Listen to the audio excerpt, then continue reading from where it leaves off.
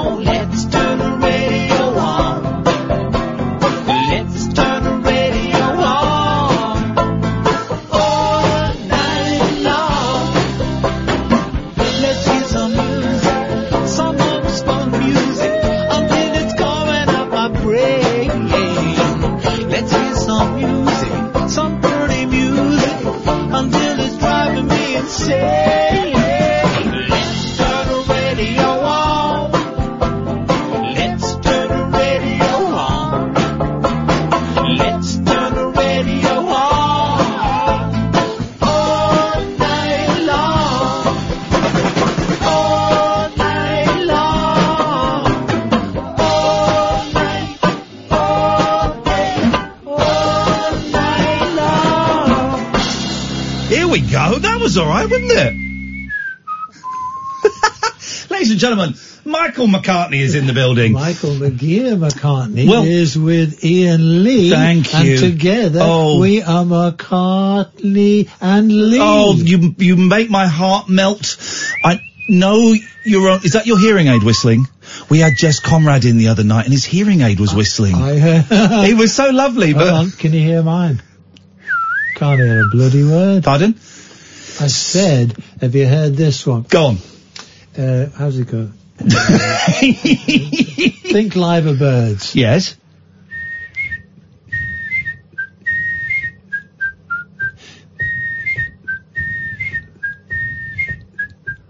Oh! 20 years on the telly of the liver bird.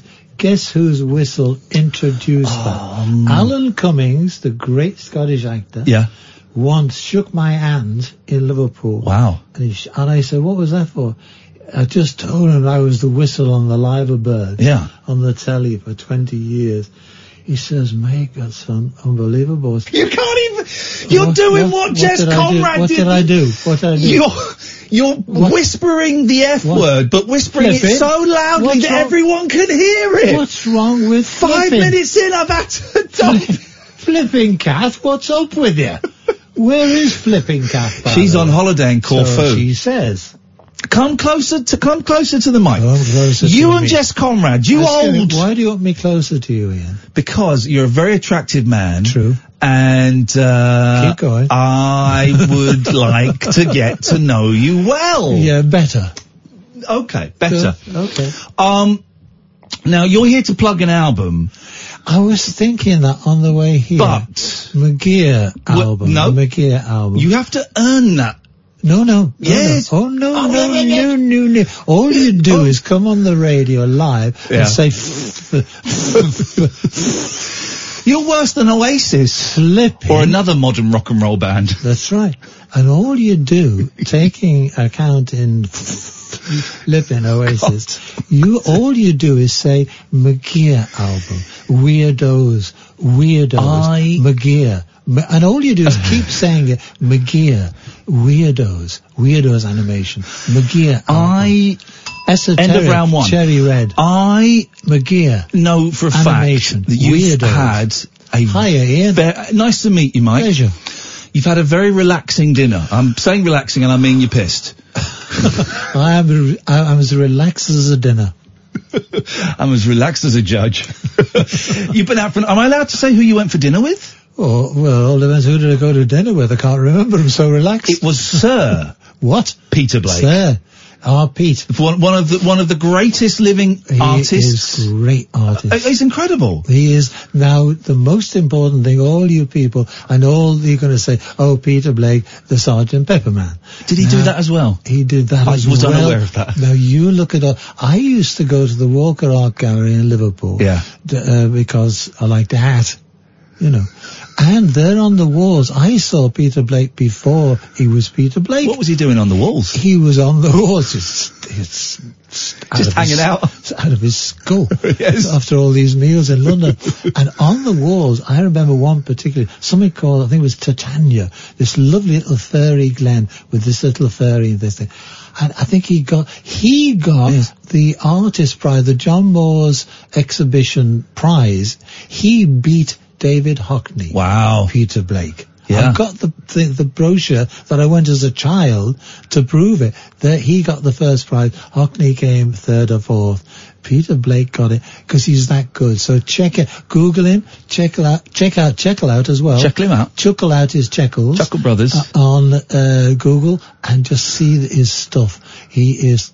Oh, Peter Blake, great artist. He is incredible. And of course, Sgt. Pepper is, if you don't know anything about him, you'll know Sgt. Pepper. But he is so much more than that. What is he doing hanging out with you, Mike?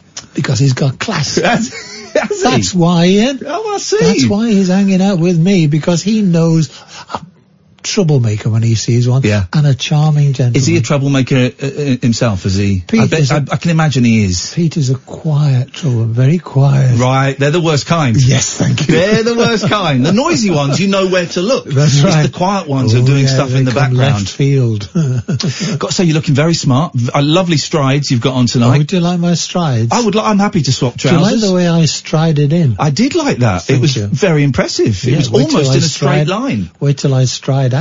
We should say, for those who don't know, Mike McCartney, McGear. McGear album, Weirdos. Well, he's doing it again. McGear album. Let's do the shorthand. So, member of the Scaffold, 60s. Originally, the Scaffold originally called, when I joined them, they were called the Liverpool One Fat Lady, bingo terminology, the Liverpool One Fat Lady Non-Electric Show, which no one could pronounce. Oh, I like that. It's great, isn't it? I love those long titles, like the Bonzo Dog Doodah Band, yes, those long, that's it. ponderous titles. Thingy, whatever that's called. We used to work a lot with Python. Did you? Yeah, oh yeah. As we amalgamated with the Pythons and the Bonzos, with what was it called? Grimm's. That was us and the Bonzos. Now remind me, because I know Neil Innes was in the Grimm's. I can't remember everyone's names. He went names. into Python, didn't he? With the Ruttles and Pythons, all that. He fell out with the Pythons. I don't quite know what happened. We won't go into that. No. But we won't go into that breaks my heart, because I saw him go into that. I saw the Pythons a few years ago, and it was such a shame that he wasn't part of that huge show at the O2. Neil Innes is just... He's very clever, isn't he? Neil Innes is one of a story. Go on. So, Ian, not that I would interrupt your very valuable television show. I'm just speaking when there's a gap. Are we on television here? Yes. Oh, yeah, this is television. It's the only way we could get him. We told him there were pictures. For my camera. Here we go. Okay. I go, keep those on. I'll get a picture of that. Okay. This is... I shall tweet that picture of what I'm having to deal with. All those poor people at home that went to silence and haven't got telly radio. Press your red buttons now. Now. Press them now. Now, what were we talking about? You were I'm going to tell you. I interrupted you. You asked about Neil Innes. I didn't, but you were going to tell me about him anyway. Anyway, I was staying at his house in London. Show off. Many years ago. He stayed at my house up north. Yeah. But I believe you're from Liverpool, is that correct? I am from Liverpool. I've heard that rumor. I am from the centre of the universe, Liverpool. Yeah. And I was staying at Neil's in London, and I came down the stairs one day, and Yvonne, his wife, was there, and I said, wow, that's great. Is that a new Neil track? Don't say anything. I said, why? That's a new Bowie track. Oh. And Bowie had ripped off Neil Innes. Well, I'm not saying anything. Ian, would I say that live on your radio? Not that you're controversial. No. No. Good. Oh, no. Very friendly. No. But that's all she said. Shh, don't say anything to Neil, because that's a new Bowie album. Bit sort of... Anyway, we were saying... Because, of course, Oasis did rip him off. Weirdos, animation. Oasis did rip him off. Did they? Bowie or Neil? No, Neil. They Sounds like Coronation Street. It does sound like Coronation Street. No, but one of their songs, they stole the free to be an idiot. Oh, did they? How sweet to be an idiot. Sweet to be an idiot. And Neil sued them. And did he? He got a big old check out of it. Good. Oh, good. Because Neil used to come on stage in Grimm's. He used to come on stage. Imagine this, everyone listening. There is a man that comes on stage now and sits down at the piano with a duck on his head. There we go. Okay? Yeah. Very straight, very serious. Strangely, the students seem to like this. I'll tell you a bit soon, if you can remember, about Mooney entering our establishment. You won't believe this one. Okay. But initially now, we're in a Grimm's performance, and suddenly Neil comes onto the piano, nice, darkly lit. We had two things as well. And he came in and sat at the piano with a duck on his head. Right, and then just dunga, how sweet to be an idiot. Dead straight, beautiful song, beautiful singing with the duck on his head. Yeah, and the other one he did. Now then, talking about being ripped off. Yes, we're doing world exclusives. Here we go. This is now it, guys. You tell me who got what from. Okay, go on. Neil Innes in Grimm's used to be, right, here we go, nothing's on. Suddenly from the back of the stage, you would have the spot, centre stage, on a microphone. Everything else is black. Suddenly there's a boom, boom, boom, boom. And there's this bloke emerges from the back of the stage with a great big giant on these enormous big boots. Yes. Right? Yeah. With a guitar. He comes boom, boom, boom, down to the microphone, and he goes to talk into the microphone because he's so tall, the roadie has to come in, put the microphone up, and so, funny, and he's got his guitar, and he goes, with enormous tall boots on. You mentioned the boots. Okay. They're integral. And so, he plays it, he got his guitar, and he goes, ladies and gentlemen, a short blues. Doodle doodle doodle doodle. And then walks off on the giant boots.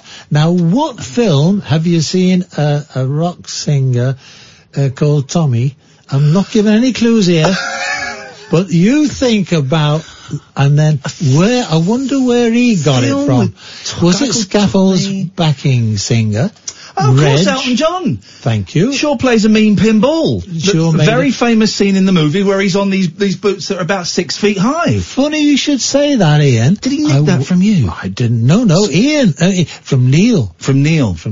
Right. After this, you and me, we're getting in my car, we're going to drive round to Windsor, we're going to find Elton's house, and we're going to put a dog poo through his letterbox. No, put the boot in. Oh, hey! That's why I'm here. 15 minutes and we got to the punchline. Right, we're going to play some ads. When we come back, we are going to talk about McGear, the album. I think you've... McGear? No, don't. The album. No. And the Weirdos. Stop it. McGear. This is Talk Radio. Esoteric.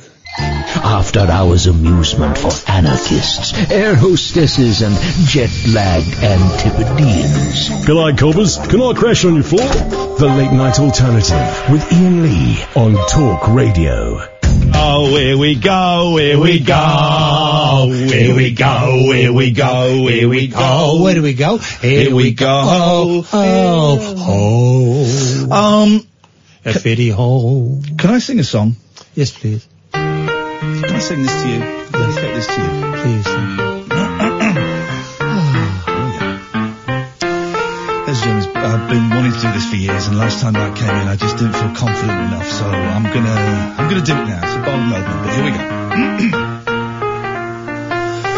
Michael McGear, you have always been my inspiration. That's all I've got. But that'll do me. It's not bad, is That'll it? Just do a little me, tune pal. I'm working on. That'll kicking do it around. me. That could be a hit. It's my favourite Beatles song. Yeah, Genuinely is. it? Martha, my dear, I love Is it a Beatles song? Yeah, but have you heard of the I Beatles? thought it was Scaffold song. Scaffold. A proper much better group. band. Thank A you. much better Thank band. you.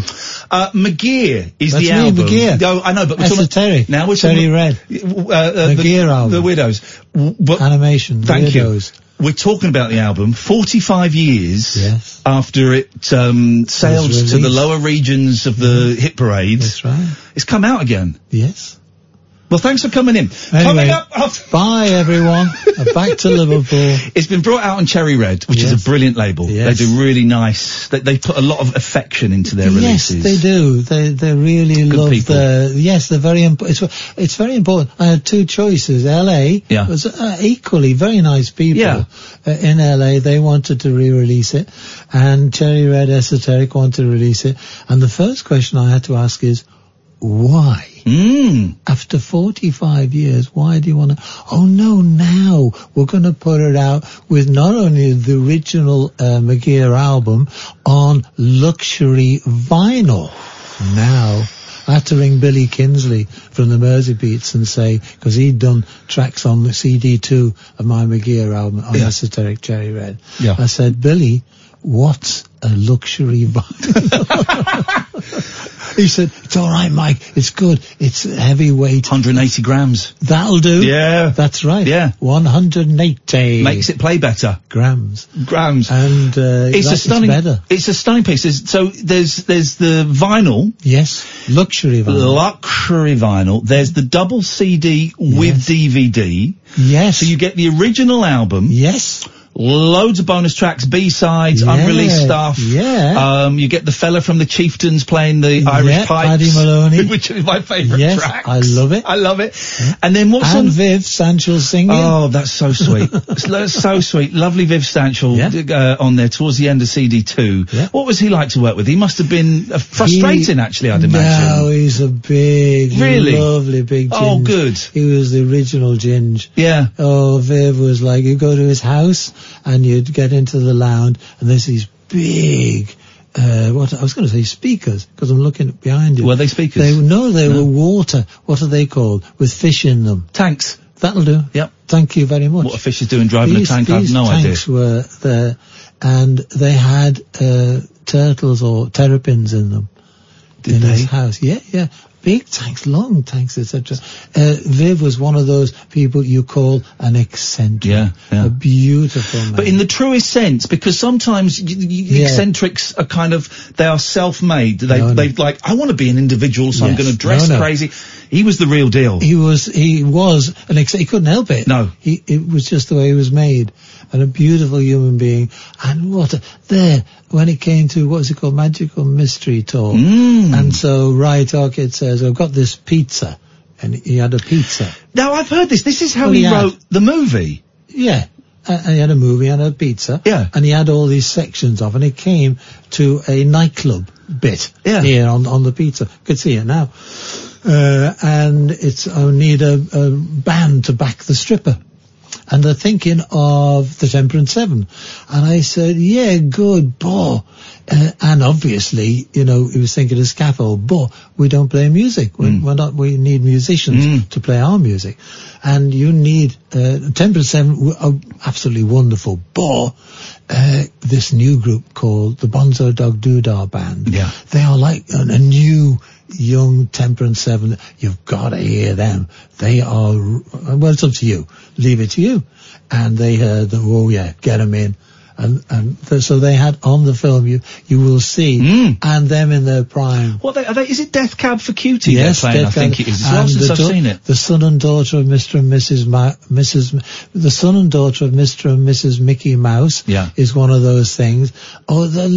Check out, Google those Bonzo Dog Doodah Band, and I think they're something like 175 quid short of a thing. They're trying to say somebody's trying to nick their name.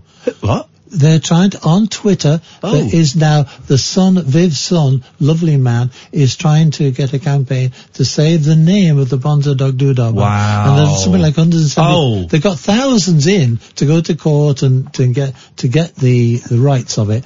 But there's something like 175 quid short. So all of you listening in, that's all it needs to save the Rupert Bonzo. Rupert is, isn't that funny? You saying that. I remember this kid as a little baby going out to the house, and Rupert is as a baby, and now he's a grown man, a big baby. I will find that campaign, and we will plug that. We'll see if he wants to come on and do that and protect his dad's legacy, because that is important. McGear album, Esoteric Cherry Red, Animation Weirdos. Yeah. How did it do when it came out? In 74? Yeah. It just came out, and they said, Mike, they rang me from, Burbank, LA. Mike, we've got this wonderful album. Here. I sound like Jerry Lewis. Ladies and gentlemen, we've got this wonderful album here. And, Mike, you're going to come to America and plug your album? I said, no, thanks. Oh. No. Gosh. I've been to New York with Scaffold. Yeah. And stayed in the Chelsea Hotel with cockroaches in the shower. Oh. Lenny Cohen stayed there. It's lovely. Watch his film. Our point tonight, of course, is to educate everyone. Yes, definitely. So we've seen Lenny, his film, just saw his thing, in fact, with Nisha and... Oh, it's Nick Bromfield, isn't it? Nick Bromfield movie. Whatever it's called. Yes. Go and see it. What a man he was. Is it a good film? Oh, he was Mr. Lover. Lover. Romantic. Lover. Is it a good film? It's interesting. It shows what a sort of gentleman he is. Yes. Not my kettle of fish, but he was one of those charismatic people. Yeah. And ladies just... they flocked to him. Well, you see it on the film. Yeah. But anyway... What's that got to do with this conversation? Stop plugging other people's things, Mike. Mike. No, you've got to educate people. This is why it didn't sell much in 74. Yes, true. Come on, now it's 45 Sorry. years and later. So, he said, come over to America and sell your McGear album on Warner Brothers then. Not Cherry Red Esoteric. On Warner Brothers then. And I said, no thanks. I've been to Scaffold, Bitter End. Yeah. Didn't like it. It's all, all the mugging was going on then. I had an umbrella going around New York. It was not for the rain. It was to fence off the muggers, right? Oh, and so didn't want to go there again. No, Mike, you realise it's very important to come to, just thank you very much. Do you realise that it was Elvis in LA? He said, you should really come and plug us, Mike. And I said, well, really don't want to do it. He said, whatever you want. So I thought, he really was determined. So I said, this is easy. I'll put him off. I said, okay. Oh, great. Yeah, you come in. If I can have a limousine from my house to the airport. Yeah, you got it. And then first class flight from Liverpool Airport to New York. Sure, you got it. A limousine from there to the Waldorf Astoria. Yeah, okay, you got it. A suite in the Waldorf Astoria with Dom Perignon champagne, flowers, etc., and then hotels right across America, the best hotels, etc., limousines, etc., etc. You got it. And my own photographer, you got it. Limousine driver, yeah, you got it. Everything. And I said, and Derek Taylor, because he worked with Warner Brothers in London. We'll have to ask Derek, Mike. We'll have to ask Derek. Come back to you, but you got everything else. Bloody hell, I want to stay in Liverpool. So eventually Deggs said he'll come. Oh, yeah, wonderful. A wonderful Derek Taylor. And so we did. We toured America, and the next time have me on and ask me about the tour across America. Particularly ask me when we got to Boston. No bussing in Boston. Ask me about when we played The Man Who Found God on the Moon. You will not believe. But we're not allowed to talk about that now. No, we're not. Okay. You can. Well, tell me then. Don't tease us with next time you invite me in. Because I'm a big fan of Derek Taylor's. He was the publicist for the Beatles, for the Beach Boys. He moved to LA. Beach Boys. And he was the person that coined the phrase Brian Wilson is a genius. No one had said it before him. And what I love about Derek Taylor is it seems from what I've seen of him, very quiet, softly spoken, but just balls of steel. And would just say anything that needed to be said to sell a record or something. Like Iain Lee. Apparently so. Radio. Yeah. Exactly like it. Outrageous. I managed to get sober though. I know Derek struggled with that a little bit. I did as well, but I managed to get sober. You got to the middle of the story already. Oh, right. Sorry. We'll go back to Boston. But in the middle of the tour, he said, Michael, my dear boy, I'm going to have to leave you now. Oh. Because if I continue with you to Burbank, Los Angeles, Hollywood, I am going to be an alcoholic. Wow. I'm going to be... Yes. Okay. He actually admitted it, so he left halfway through. Yeah. But Boston, we got to Boston. Go on. And they had to hear the limited edition pressing of my McGear album on Esoteric Cherry Red. Yeah. And not then, it was Warner Brothers. Yes. And so we said, yeah, sure, okay. And this big guy, he was a big Warner Brothers representative, and we've gone Elvis again. They all sound like Elvis, these Americans. Yeah, they do. They sound far too Elvis-y. And he said, and he was a big man, black hairs thrusting out of his shirt, etc. A man's man. And he said, well, you guys like to hear your acetate. And we said, yeah, of course, that's what we're here for. Okay. Now, I'll give you a few movies. I'll give you a movie whilst you're watching it. We said, well, no, we can't listen. No, I'll turn the sound down. We said, okay. So we just want to skip a couple. Just want to hear, there's only a couple of tracks on the limited edition. And The Man Who Found God on the Moon, the wonderful Man Who Found God on the Moon. Yeah. Esoteric, beautiful little girl, Annette Made Me Happy, all about Christian and all that. And so we are listening, Iain. Yes, Michael. We are listening to The Man Who Found God on the Moon. It's a long one, 6 minutes or so, isn't it? Beautiful thing. And the video, turned down, comes on. It was something called Deep Throat. Oh, my goodness gracious me. Have you ever heard that? It wasn't children's time. No. We had never... Derek and I are watching this thing, listening to this beautiful esoteric sound, watching this thing. If anybody has seen Deep Throat, don't Google it. No, don't Google that one. Not safe for work. That's what we had to watch. Why did they put that on? But hold on, Iain. Of course, in the end, Derek and I are on the floor, killing ourselves laughing at the incongruity, the extraordinary insanity of the world that's going on around. That was a memory we will never ever forget. Beautiful. It's a lovely album. Thank you. The band on there are Wings. Paul McCartney, Linda McCartney, Denny Lane. Who was was there a drummer at the time? Yes, no, it wasn't Wings. Our kid said, okay, now you finished your Scaffold, you finished your Grimm's, what are you doing? I said, not a lot. He said, why don't we do a record, and try and make you some money, having 6 kids. It might help with putting bread on the table. So I said, sounds like a good idea, we'll make a record. Came down to London, this place here, London, Talk Radio. We are live in Londinium. Yeah. Okay. I sat around his house, and a magic little song, just him on guitar, all three, him, Lynn, and me in the house, chinky, chinky, chunky, chunky, and this thing, this little magic thing descended on us called Leave It, this song called Leave It. Wonderful, really lovely. It was so perfect. Great. Let's record it. Went to Abbey Road, recorded it at Abbey Road, where I used to do all the Scaffold stuff anyway, and our kid did all his Beatles stuff. So we knew it very well. And recorded it great. Sent it to New York to Linda's dad and brother, and they listened to it and they, what are you talking about? everyone's going, if you did it, they love this song. Why don't you do an album? So our kid rang and said, right, New York they love it, and they want to do an album. And I said, okay, yeah. He said, have you got enough songs?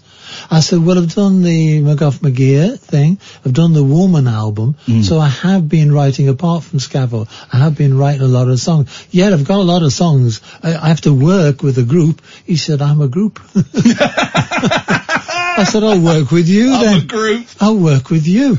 And so he had him, Lynn and Denny. Brilliant. That was their lineup. And so he said, what about a drummer? What about the drummer you had on Woman, which was Jerry Conway, great drummer. And so I said, oh, perfectly, if he can do it, great, Jerry could do it. And so we went to Strawberry Studios instead of Abbey Road, too expensive. That's the 10cc. 10cc studio in Stockport. Right. It's called Strawberry. And we started recording. Then they brought in Jimmy McCulloch, young Jimmy McCulloch. Yeah, some guitarist. And then little Paddy Pipes came over from Dublin and did his beautiful talk. You'll hear him talking to Linda there on that talking there. Lovely that. Little Pipes there.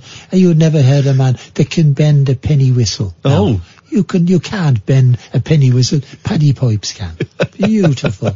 And then we had Brian Jones doing his sax from The Undertakers. Okay. Brian Jones from The Undertakers came. And so that was the basis of the McGear album. And that's what you have today. And Cherry Red, Esoteric. All the bonus tracks, some of them were released, but a lot of them weren't released. Were they just sitting around in a vault? They were up in my roof with... They said on the big old tape. Well, that's what Cherry Red Esoteric said. I said, okay, L.A. or here, London. Yeah. And I said, Cherry Red here, please. Thank you. Thanks for all the tapes. And our kid and I had done it on MPL, his company called MPL. Yeah. And we leased it out to Warner's. So they said, okay, sign on the dotted line, gives the tapes. And I said, okay, rang MPL, can I have the tapes, please? Cherry, I want to release this esoterically. And so they said, okay, yeah. And then didn't hear. Another month. Excuse me, they still want the tapes. Have you got them? Yeah, we're looking for them. Another month. I think Warner Brothers got them. Another month. This is over a year. Wow. This poor esoteric, where's our tape? You said you've signed on that. Where's the tapes? And in the end, Warner Brothers had lost the McGear master tapes. Wow. So they said, we can do it from record, but have you got any original tapes? So I said, there's some in the roof of my house that have been there. I know every now and then what the cobwebs up and have a look. I'll have a look. So I got these 15 IPS boxes. One of them said McGear master tape copy 1. The other one said McGear master tape copy 2. Beautiful. And another record another thing he said, leave it, master, etc. With AP engineer. Do you know who the AP engineer on Leave It was? No, go on. Ever heard of Dark Side of the Moon? Oh, Alan Parsons. Ever heard of Abbey Road? Yeah. Alan Parsons was the of course. engineer on Leave It. Wow. Okay, I didn't know. Till I read this bloody thing. Absolutely magic. So I've got them here. Look at these boxes here. And they said, great. And they said, can you play them? I said, well, my old Revox went out years ago, but Norm's lent me his tape recorder. I'll go and play on the... Tell us what's on there. Tell if it is. Because on the box it says McGear album. Might be bloody Scaffold, 3 Blind Jellyfish, Long Strong Black Pudding. So I'll go and play. It's like having a conversation with my mum. It just keeps going off into little... and I'm trying to keep up. Don't keep up, son. I'm trying. The big thing is, for you and all the audience listening, know that I go off on tangents. Oh, we love it. If I go off on tangents, just bring me back. I love the tangents. Now, where was I? Norm was getting his... he got his tape recorder. Yes. Norm lent me his tape recorder. I said, right, I'll go and play him. Esoteric, Cherry Red, smashing. Before I put the phone down to you, by the way, there's a bit of white stuff, guns on it, you know. Is that all right? What? White stuff, guns. He said, don't play it. Oh. I said, why? If you play with white stuff on it, whatever it's called, you just put it on, and the tape heads will wipe your albums off. Oh yeah. And so it's like a mould or something? It was. Wow. It was mould. I've been there for 40 years. I know, but look hot after and your cold, tapes, hot kids. and cold, roof, hot and cold, hot and cold. This white mould is on. Don't play it. Bring it down to London and we'll bake it. And so, that's what they do, isn't it? Yeah. Being a satirist, I said, in the oven? Yeah. Yes. That's what they do. I swear. And I took a suitcase of these tapes, including these other ones. Some tapes with Pete Wingfield and I, some tapes with Billy Kinsley and I, some tapes from Savile Row, Apple Savile Row. I bought them all down in a big suitcase, a very heavy suitcase, from Liverpool Lime Street to London Euston, gave them to Cherry Red Esoteric, and it took a long time. They baked them. They saved them. And they saved them. And this is what you hear. Beautiful. This magic that we hear now. I want to talk about the DVD in a second as well, but let's take a call. We've got a few calls, but I would like, if you put your headphones on, Mike, let's go to, around your head. Oh, yeah. By the way, folks, all of you that are listening will have just seen this lumbering scouse git looking for his headphones that were round. If it's too loud, follow the lead around. But I want you to say hello to our friend Nigel. Hello, Nigel. Hello, Ian. Hello, Nigel. You're through to Mike McCartney. Oh, hi. Hiya, Nige. Nigel's a musician as well. What do you in the skip? Go. Nigel, go and stand in the one bit of your house where you can get a phone signal. It's usually clear in the kitchen. Is that better? That's much better. Oh, yes, good. Nigel, Thank you. But don't go near the oven, Nige. You might bake yourself. Yes. Carry on, Nige. Yes, Nigel. I can't hear. Was you in the Scaffold group years ago? I was indeed, Nige. Yes. I was in the Scaffold. That was, thank you very much for the Ainsley. Thank you very much. Thank you very, very, very. I'm doing the repertoire. We'll, hold on. Do you remember? Ready? Hold on, here's another one. We'll drink till the paint. And finally, oh, Liverpool, lovely Liverpool. That's going back a bit, isn't it? He's very old, Nigel. I do. Nigel, I do go back. To the 70s, isn't it? Yeah, 60s. 67, 68. Nigel, would you, because Nigel phones in and sings to us from time to time. Do you want to sing anything to Mike? Do you like Sinatra songs? Do you like Sinatra? I do. I love Sinatra. Is that Frank Sinatra?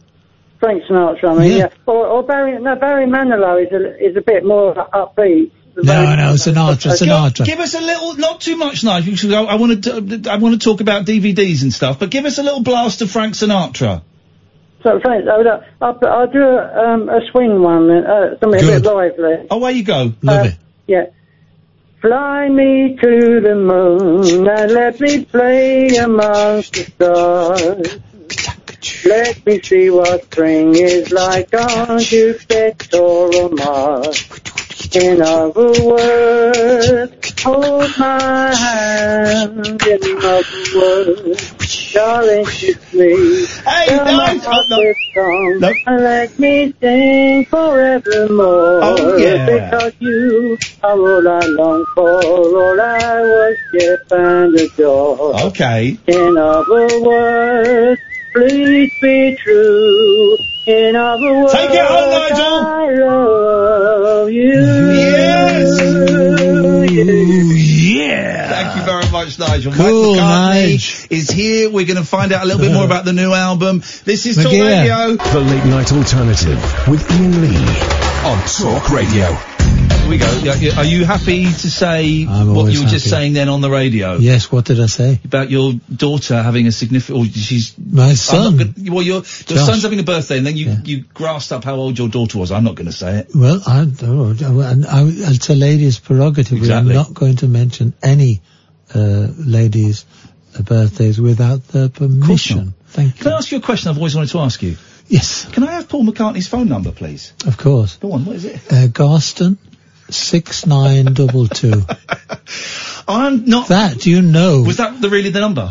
In our house, we had a house called Forthlin Road, 20 Forthlin Road, that the National Trust has bought for the nation. They have done, haven't they? And they said, can you remember what your old phone number was? And I said, Garston 6922. And I said, I'll check on that. So I rang our kid. I said, remember that black Bakelite phone we had in Forthlin? Yeah, of course. I said, what was the number? He said, Garston 6922. Have you been, when did they buy the house? Was that a while ago, the National Trust? Quite a while now, quite a while. So you've been there, obviously, to... the only reason they bought it is because of me. To kick you out. Well, come on, it's time you moved out and got your own place. I moved out when there's something called Beatlemania was happening. Oh, and it was getting a bit too hairy. Because all the fans would rock up. Yes, all day. Wow. And so it was getting a bit hairy, and so we had to move.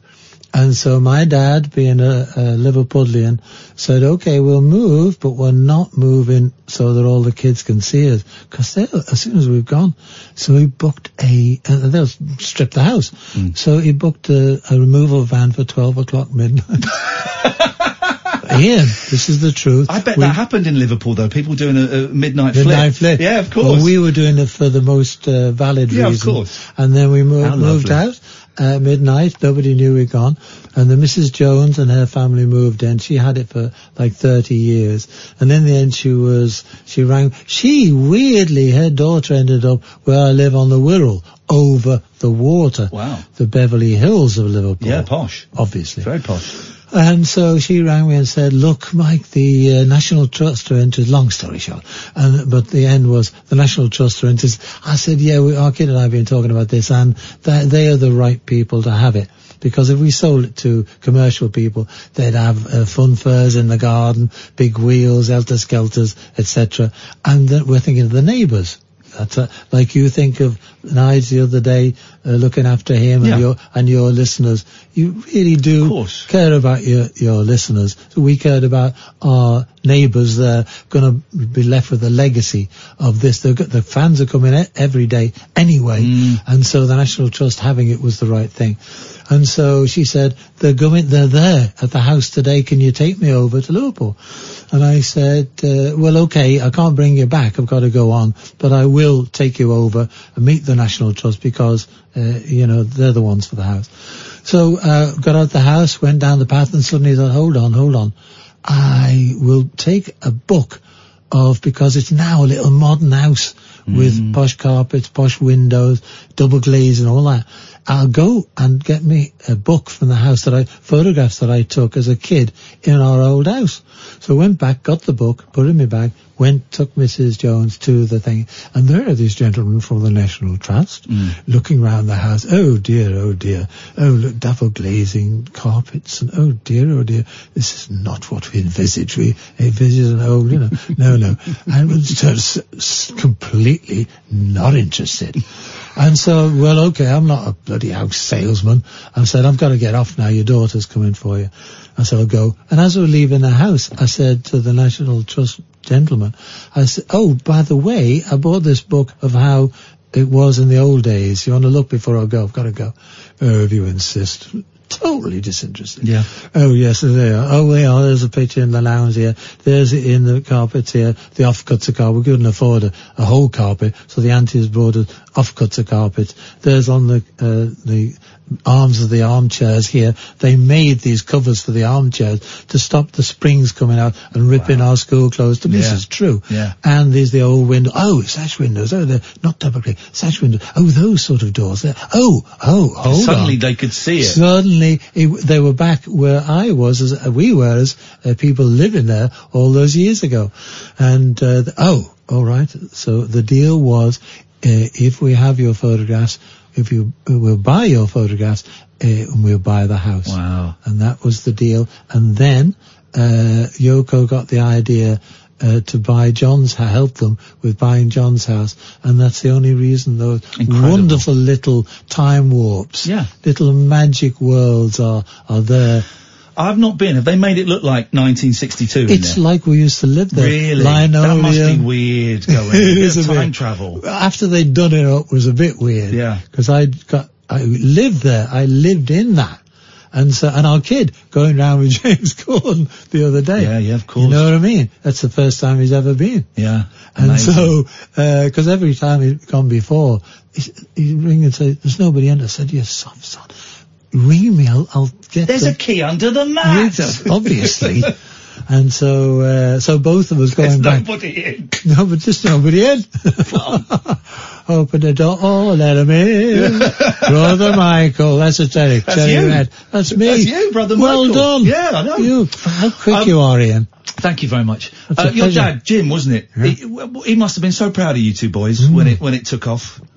For both of you. Mum Mary died in 56. Yeah. Dad died in 76. Mum saw nothing of the insanity, and let me make this very clear.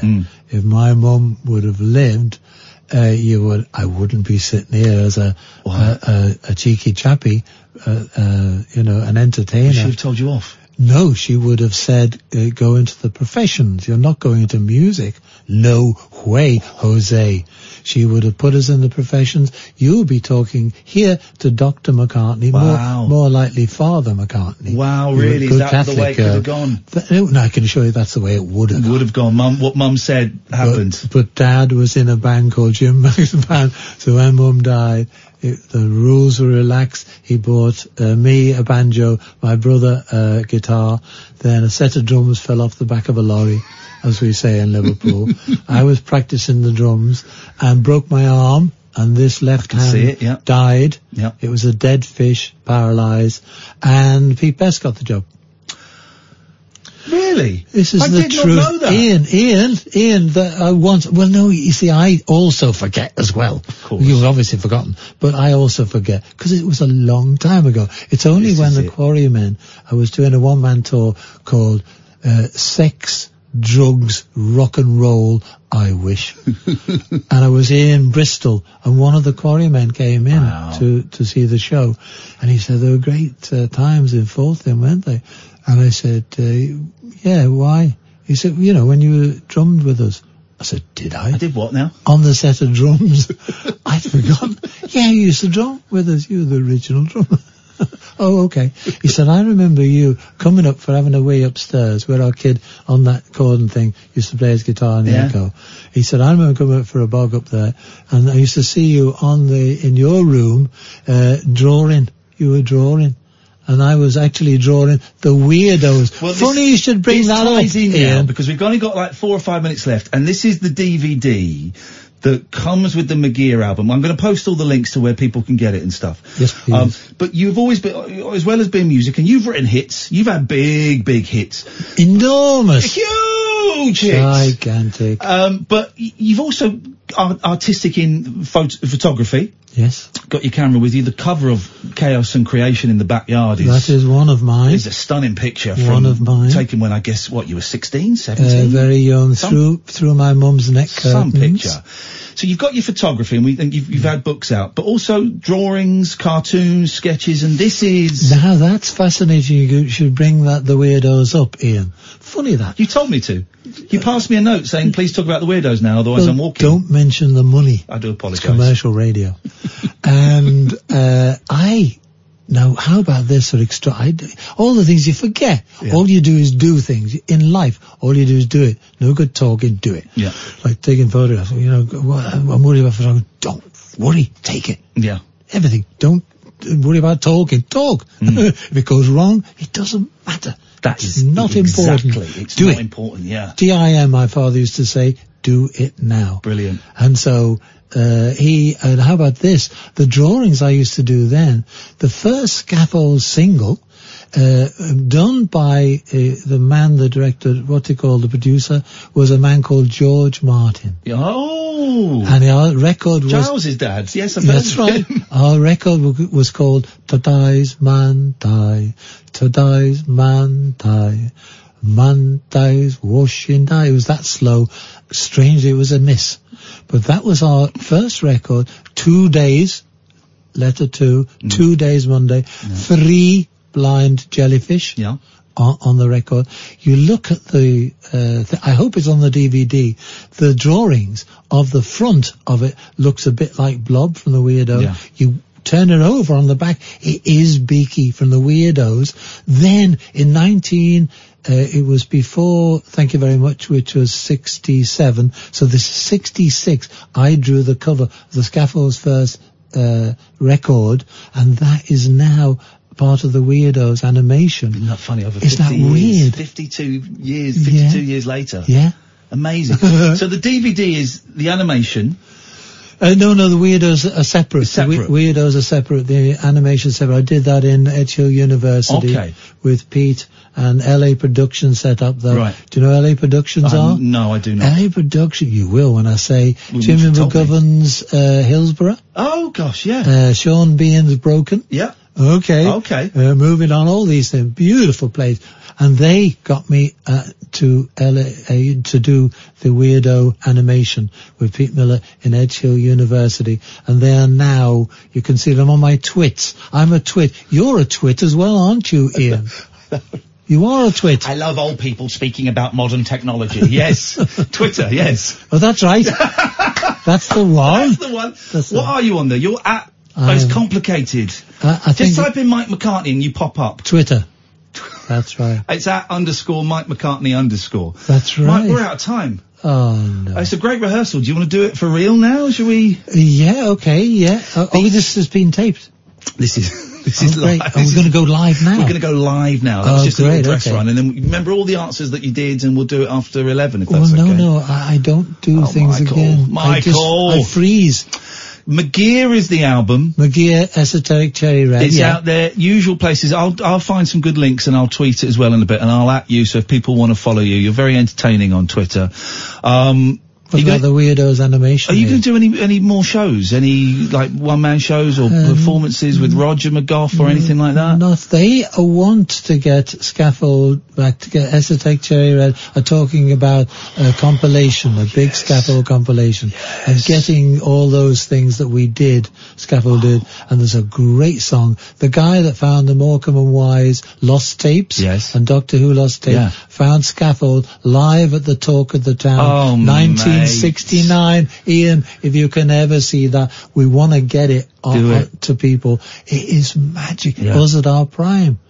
You've got to do it. Oh, no, it's on. It's there. It exists. Right. We came to the British Film Institute and we went on the stage answering questions and answers, and people saw it on. Even my wife likes it. Oh, gosh. Ian. It must be good. I was talking with Pete and Chrissy at Alresi just then, and they said, what about that Scaffold live at the Talk of the Town? I said, Ro, what do you think of that? She said, it's good. Yeah. That from my wife of 37 years. Mate. Ian. Woo. What a day. Woo. What a time to be alive. Woo. Actual scenes. So nice to see you. And you, kid. I'm really glad that this album is kind of getting the recognition it deserves 45 years later. It's a funny old world, isn't it? Some of them are a slow burner, and they get there when they're meant to get there. Yeah. We'll carry on as normal, dear listener. 0344 499 1000. Thank you, Mike McGear McCartney. Thank you very much. This is Talk Radio. The Late Night Alternative with Iain Lee on Talk Radio. We have ways of making you talk.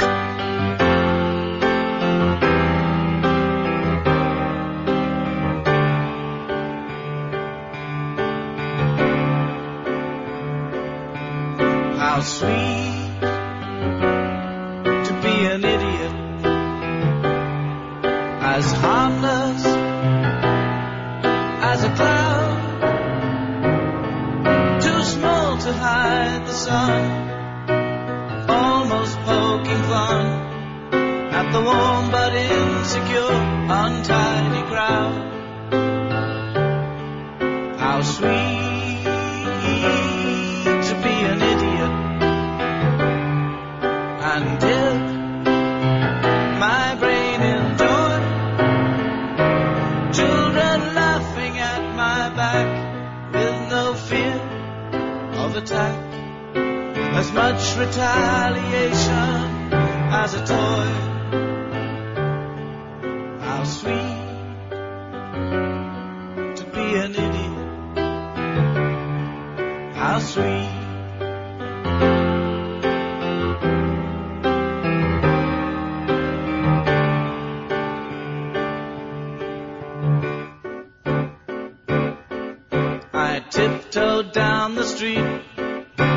smile at everyone I meet.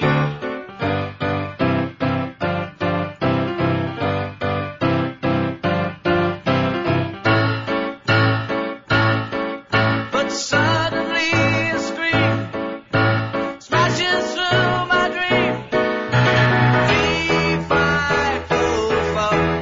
I smell the blood of an asylum. Blood of an asylum? But mother, I'm playing so beautifully. Aha, listen, aha. 3, 5, 4, 4. I smell the blood of an asylum. Hey, you're such a peasant. You got as much brain as a dead ant, as much imagination as a caravan sight. But I still love you. Still love you. Ooh, how sweet to be an idiot. How sweet.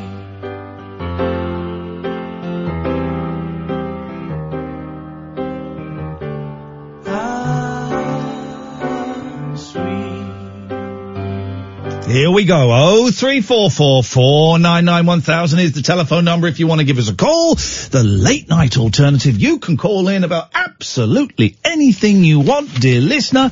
Iain Lee, Catherine is away on holiday, so up hers. Let's go to Malky. Good evening, Malky. Evening, Ian. How are you? I am on top of the world, Malky, looking down on creation, and I'm loving it, brother. What have you got for us tonight? I just wanted to comment on the last hour. Okay. What an amazing man. Absolute. I mean, what a story. What a life story. Isn't it? And I can't believe I had to use the dump button on him 3 minutes into the interview, though, with him whispering effing. yeah. I think it was a liquid lunch. Good on him, man. Good on him. Exactly. That is absolutely brilliant. I mean, even that with the number. I mean, that'd be a good test for the Beatles fans. That is, do you know what? The number. As a Beatles fan, I'd not heard that before. I had not heard that before, and that's a great little bit of trivia. What was Paul McCartney's home phone number? Yeah. But I mean, he seems so gracious, and he's just absolutely. I was actually going to ask him a serious question about the James Corden thing, about that at home.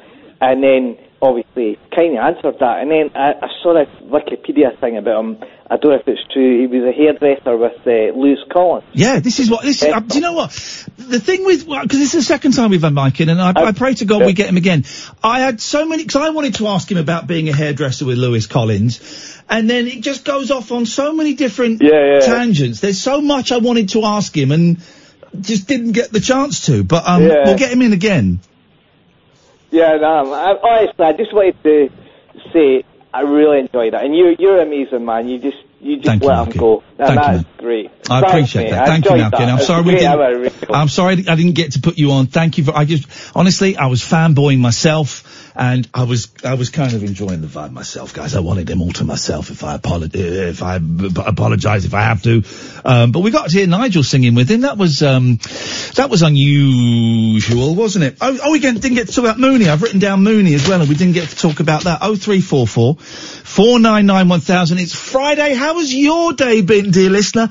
I tell you what, I saw Angry Birds 2, which was quite good, actually. I quite like the Angry Birds franchise.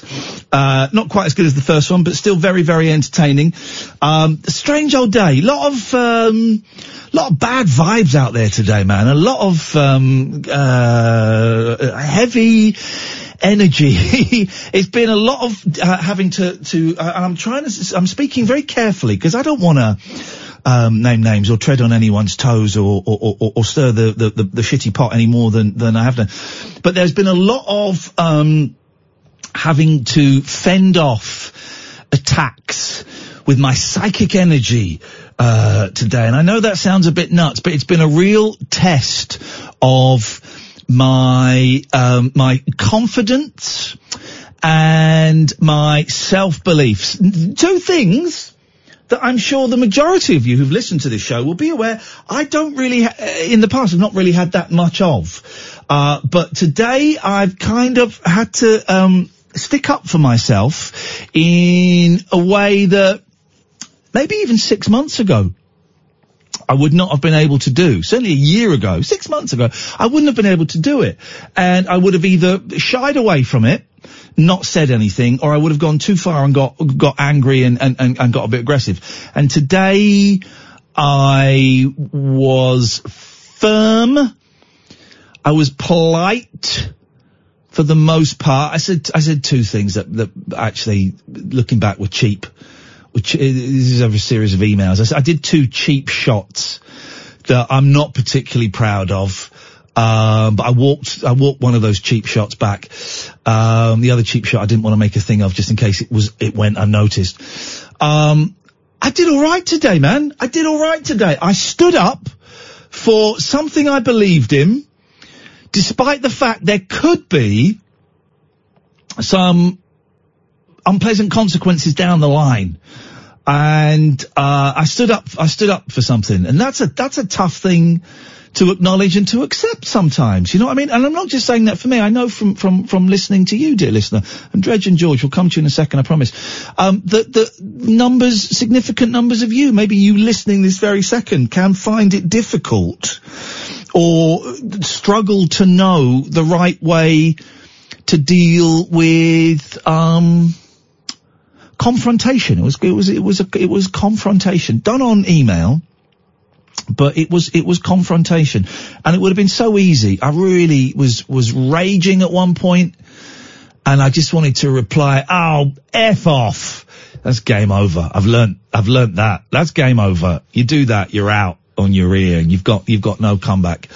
And I cried a little bit this afternoon with frustration, and I did here's what I did. I did healthy things. Normally I would phone Kath up, but she wasn't here, so I phoned up another friend of mine, Simon, and said, "Man alive, can I talk to you for a bit? I'm having this happen today, and I just want to tell you it, and I just want to rant about it. And then once I've ranted and I've calmed down, can you try and distance yourself from being my friend?" Always impossible, I know. "And let me know if I'm way off course here, and if I'm being a dick, or if there is some thing in what I'm doing." So my friend Simon let me kind of rant and rave a little bit. And then I said, "Right, that's that off my chest. Am I even close to being right here, or am I completely in the wrong?" And he said, "Well, I can see their point, but it feels like you're doing the right thing." Now, of course, he's slightly biased. He's a friend of mine, you know.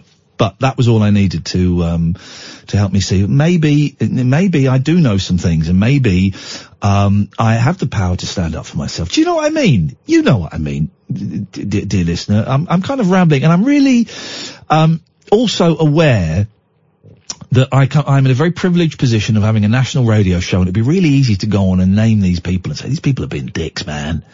And I'm deliberately not alluding to who they are or what the situation is. I'm being as vague as possible because I don't want it in any way to be seen as a pile-on or a bullying or any of that. But I don't know. What I'm saying is there is hope for us if we learn to stand up for ourselves. 03444991000. We'll talk to Dredge in a second. This is the Late Night Alternative, weeknights from 10 with me, Iain Lee, on Talk Radio. A star-crossed soapbox for sailor boys, stable girls, I'm on the edge. and stripper grands. It depends who you're with, and it depends on the situation. Late night speech radio with a difference. Thank you. The Late Night Alternative with Iain Lee on Talk Radio. 03444991000. It's Friday. It's kind of, I'm feeling a little bit loose tonight. I think it was interesting, and we didn't say it on air when I was talking to Mike. And I kind of wanted to, but it was kind of hard to steer that conversation, which made it a joy for me. I'm just sat there as an audience member. And, off air we said, isn't it, we heard the news, and there was news of another stabbing, and we kind of was saying, well, isn't it, aren't things a bit dark at the moment, you know, in terms of the world and stuff? And he said, yeah. And I said, well, that's why we do this. So this is why me and Kath do this show like this, because there's not enough silliness, and we're trying to avoid the normality of what is out there. And he went, no, you've got it the wrong way around. He said, what's happening out in the world is silly. This is normal. Being off your nut is normal. The murders, the politics, all of that, that's the silliness. Don't get involved in that silliness. You carry on being this normal. So with that in mind, we go to Dredge. Hello, it's Normal Dredge here. Normal Dredge here. NDH. I've never felt normal, I must admit. No, but I like his idea of flipping it on its head, that we are the normal. Yeah. Everything out there is the silly. Yeah. I mean, I don't know whether it's silly. It's just sort of scary. Yep. I'd say it's more scary than silly. Yep. Which is why I like silliness. It's like an escape from all that. But I see what you mean. He's turned it on his head. You, young man, are going to be in print very, very soon. I'm excited, Tommy. The Late Night Alternative transcript book is in the final stages of production. The cover is done. The book is done. I have ordered 2 copies from the online vanity publishing site lulu.com. 2 copies. One for me, one for the lady that turns up here sometimes. Her name escapes me at the moment. We will look at those copies. They should arrive late next week. We will look at those. Well, I say look at them, we'll flick them. If we are happy, the book will go on sale with a little piece written by me at the start, a tiny piece written by Catherine at the start, a very short piece written by Bob Mortimer at the start, and a nice piece written by Dredge, NDH, Normal Dredge here. Dredge is in the book as having written the second foreword. Wow, that's great. That is cool. I'm very excited about that. I think it's going to do really well. Very well. I hope so. It's a really weird, thing, Lulu, because so basically all the profits are going to go to the Samaritans. Me and Kathleen are going to take a penny out of this. And it's something like, it's bigger than I thought. It's 268 pages. That's a tome. And so I think I'm kind of looking at the pricing, and I think we're going to put it on for $12.99. And does that sound all right, Dredge? $12.99? Totally fine. Does Considering it? like a magazine these days costs about £10. It does, doesn't it? All right, good. Yeah. $12.99, and I think I've got this. I think that means for each one at $12.99, it's something like £6 profit. So Lulu that's if you buy it from Lulu. Don't buy it anywhere else. Just buy it from Lulu. Otherwise, if you buy it from Amazon, it's like £2.50 profit. So Lulu take, I think, £7, something like that. These figures are slightly off. I'll get them and I'll publish them, so it's all completely transparent. And then the Samaritans get like £6 out of that, which I think is a fair, I would like it to be a bit more, but I think that's a fair whack. I think $12.99 is a bargain for a 268 page book, the way it's all going to, charity and stuff. And hopefully people will enjoy it. Me and Kath have been chuckling at reading the transcripts. I think it's funny. Brilliant. It's a great idea, a really good idea. I mean, 258 pages is quite a tome, isn't it? That's a thick old book. But people are asking, just to say, people say, oh, can we get signed copies? I can't do it like that because Lulu is one of these sites that publishes them when they're ordered. So it's not like we have 500 in my garage. None will exist, and every time you go online and order one, they will print one up. So we can't, we don't touch the book, so we can't sign them. But if you see us in the street, if you come to one of our live shows, we are happy to sign them. Of course, it will be our absolute pleasure and privilege to do such a thing. And then once that's up and running, then we start looking at the 7-inch single. And not one single penny from that will go to charity. It will go to me and Catherine. You'll end up rich beyond the dreams of Bernard. Do you remember, I quite like Robbie Williams now, but I hated him for a long time. And the thing that really made me hate him was when he signed a big American record deal. Yeah, I remember this bit. This is when everyone went off him. Yeah, and he got a deal for £80 million, and he said, I'm rich beyond my wildest dreams. Yeah, good luck, mate. Well done. Oh, hang on a minute. Do you know what? Hang on a minute. Here we go. The most expensive British record deal of all time. Robbie Williams refused to confirm figures, but his new contract with EMI, announced today, certainly means one thing. But I'm rich beyond my wildest dreams! There we go. That was it. What a plum. But don't you think everybody in Britain went off him at that point? Yeah. Yeah, that was you know it. What I mean, it was just a daft thing to say. That was it. That was the end of it. That was the end of his career, really. Well, he's doing all right now. He's not doing badly. I wouldn't say it's quite the end of it, but yes, it was the end of the hits, I suppose. Because he was on absolutely everything all the time, wasn't he? Yeah. And then suddenly, gone. David Cassidy, isn't it?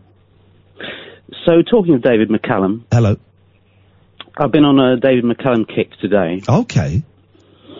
And he released some very, very odd records. I didn't really realise this. But one was called My Carousel, which essentially is him shouting. Oh. I don't know if you've heard that, but it's one of the strangest records. And then he did another one called Communication, which got to number 32 in the chart. We played Communication. Right. We played that. Is that the one where it's him, like, talking... Yeah. Sort of Shatner-esque style. That's it. Yeah. And then it turns into a bizarre parody of Leader of the Pack. Okay. But then there's a strange record called Love Ya Ilya. Love Ya Ilya. Okay, Ilya Kuryakin, yeah. Have you heard of that? It's by Angela and the Fans. And it's a sort of novelty record about that character. And there's a bit in the middle eight where he says, it's some woman singing. And she says, there's something different about him. Know what I mean? And what's different about him? He's lovely and clean. Oh, it's on the Pie label. I used to like looking at the Pie. Here's the thing, kids, right? I bet you were the same, Dredge. When I was a kid and you'd play singles, right? As you would get so much pleasure from listening to the song, but also looking at the label as it went on the record player and as it was going round and round. And Pie was one of my favourite labels to look at. Yeah. Well, they were the Kinks label, I think. Yeah, there we go.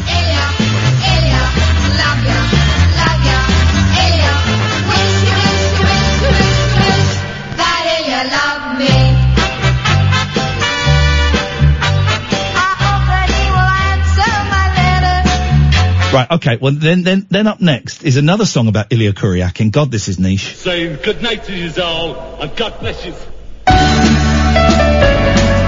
This is The Cleaners from Venus, and Ilya Kuryakin looked at me.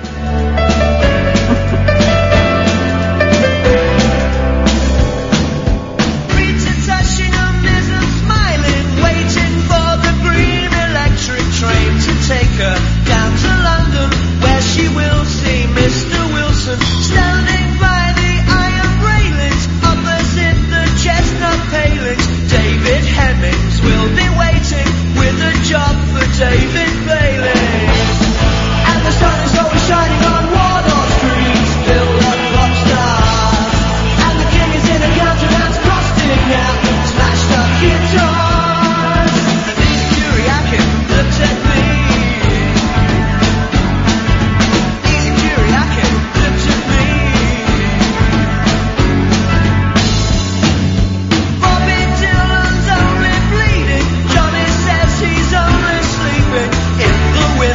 George and Ringo, see you down the big flamingo. Mrs. Peel, or is it... Dredge, can you help me here? I can't work out if this is the greatest song I've never heard in my life, or if it's awful. Well, you know, those two things aren't mutually exclusive. We continue.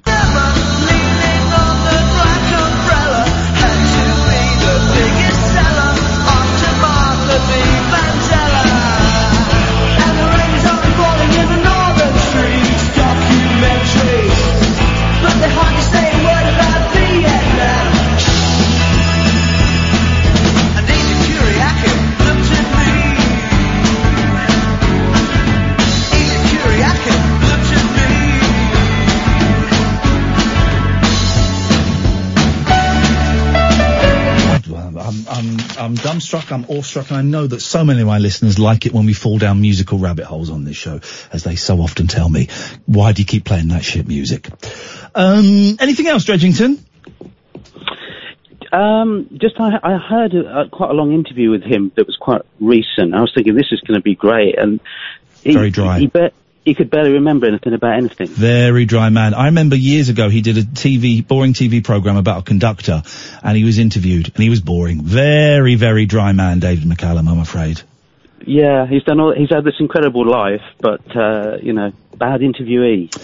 Dredge, thank you very much indeed. 0344 499 1000 is the telephone number. We got Val, Darren and George, but let's go to Jerry first. Good evening, Jerry. 14 for a copy. 14 for a copy. Do you want to meet up for a 69? No, an eyeball. It's called an eyeball, isn't it? An eyeball. Eyeball. Not 69. CB, we're doing CB language. CB talkings. Yeah, what CD or CB? No, it wasn't allowed one. Why not? Because they were illegal and my parents bummed the law. Oh, the famous detective one. Yeah, you weren't allowed to. They were illegal. And then they became legal for a bit, but no, we never had one. I really, really, really, really wanted one, but, Right, Tinder. Sorry? Tinder? Like Tinder, is it? Tinder and chat. CB is like Tinder? Like chat rooms. Yeah, well, more like chat rooms than Tinder. I think I've never been on Tinder. Except, of course, when we put this show on Tinder, and then Tinder, pulled us off. They said that we... That's not like Tinder. Not like that. They took us off and said that it was against their rules and regulations to have a radio show on there. But you'll have sexual deviants and murderers on there. Hey, anything goes on that thing. Anything goes. What are you doing records? Me and Kath are doing a 7-inch. We're doing a 7-inch single. And the Wales 7-inch record. Bimbo. Do what? James Wales a 7-inch record in the charts. I don't think James is a 7-inch. I think it was more like a 3-incher. 2-inch. Mini disc. 1-inch. Floppy disk. Flexi disc. Tiny penis. Tiny soft penis is is the joke that we're making. If anyone wants to finish that themselves, they're more than welcome to. How about this? What? Picture this thing. I'll picture this thing more. Wait. Say again. Slow down. Meditate. Peace and love. Say it again. A good old picture disc. Picture discs. They're expensive. They're too expensive to make. They were ace.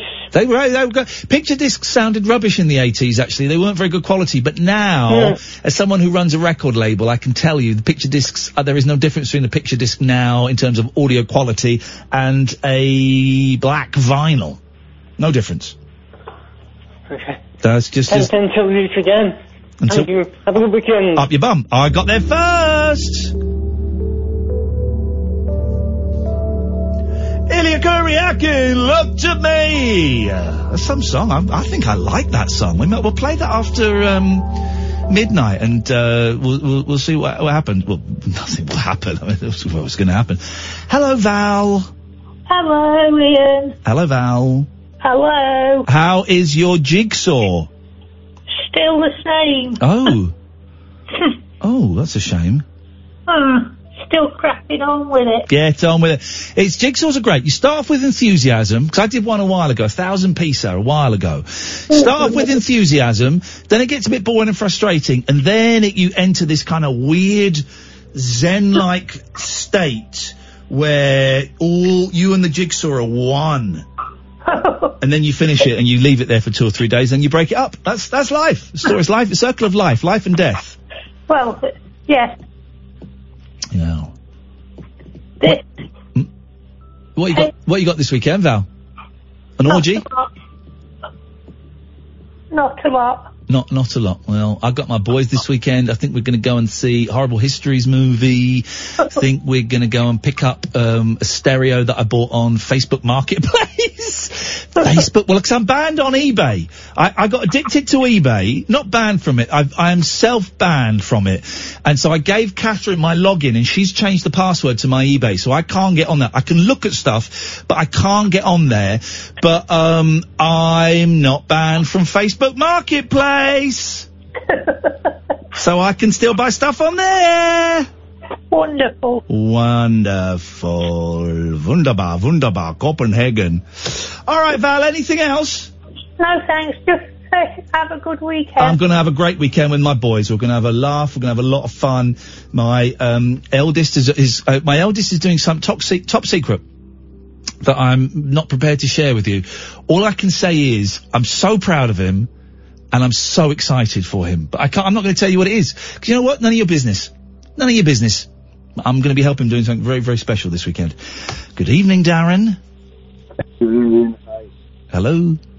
Hello, sorry that took the loudspeaker off. I got wrong. Thank you, Darren. Luckily, I'm in a wonderful, wonderful mood. I noticed that's the only reason I rang. I normally get shouted at. Never shout at you, Darren. That wasn't me. That was an imposter. I was being held hostage by the Taliban. No, hey, it was a funny one, right?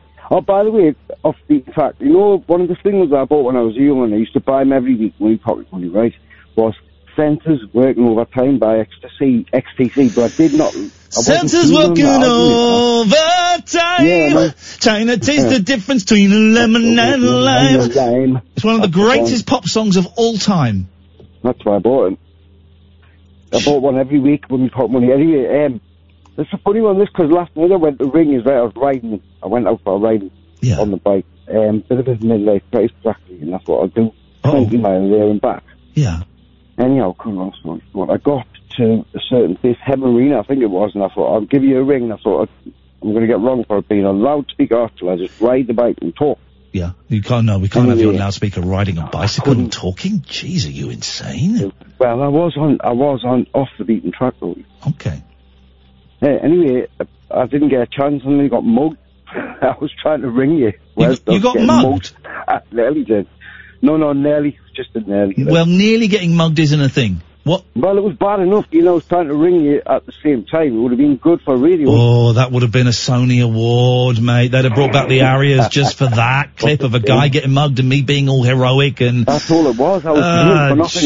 It happened at the same time. I was off. It's been a while since I've saved somebody's life on air. I need something. I need a contractor coming up. I need something. It was close. It was very close, honestly. How would you say it was very close to getting mugged?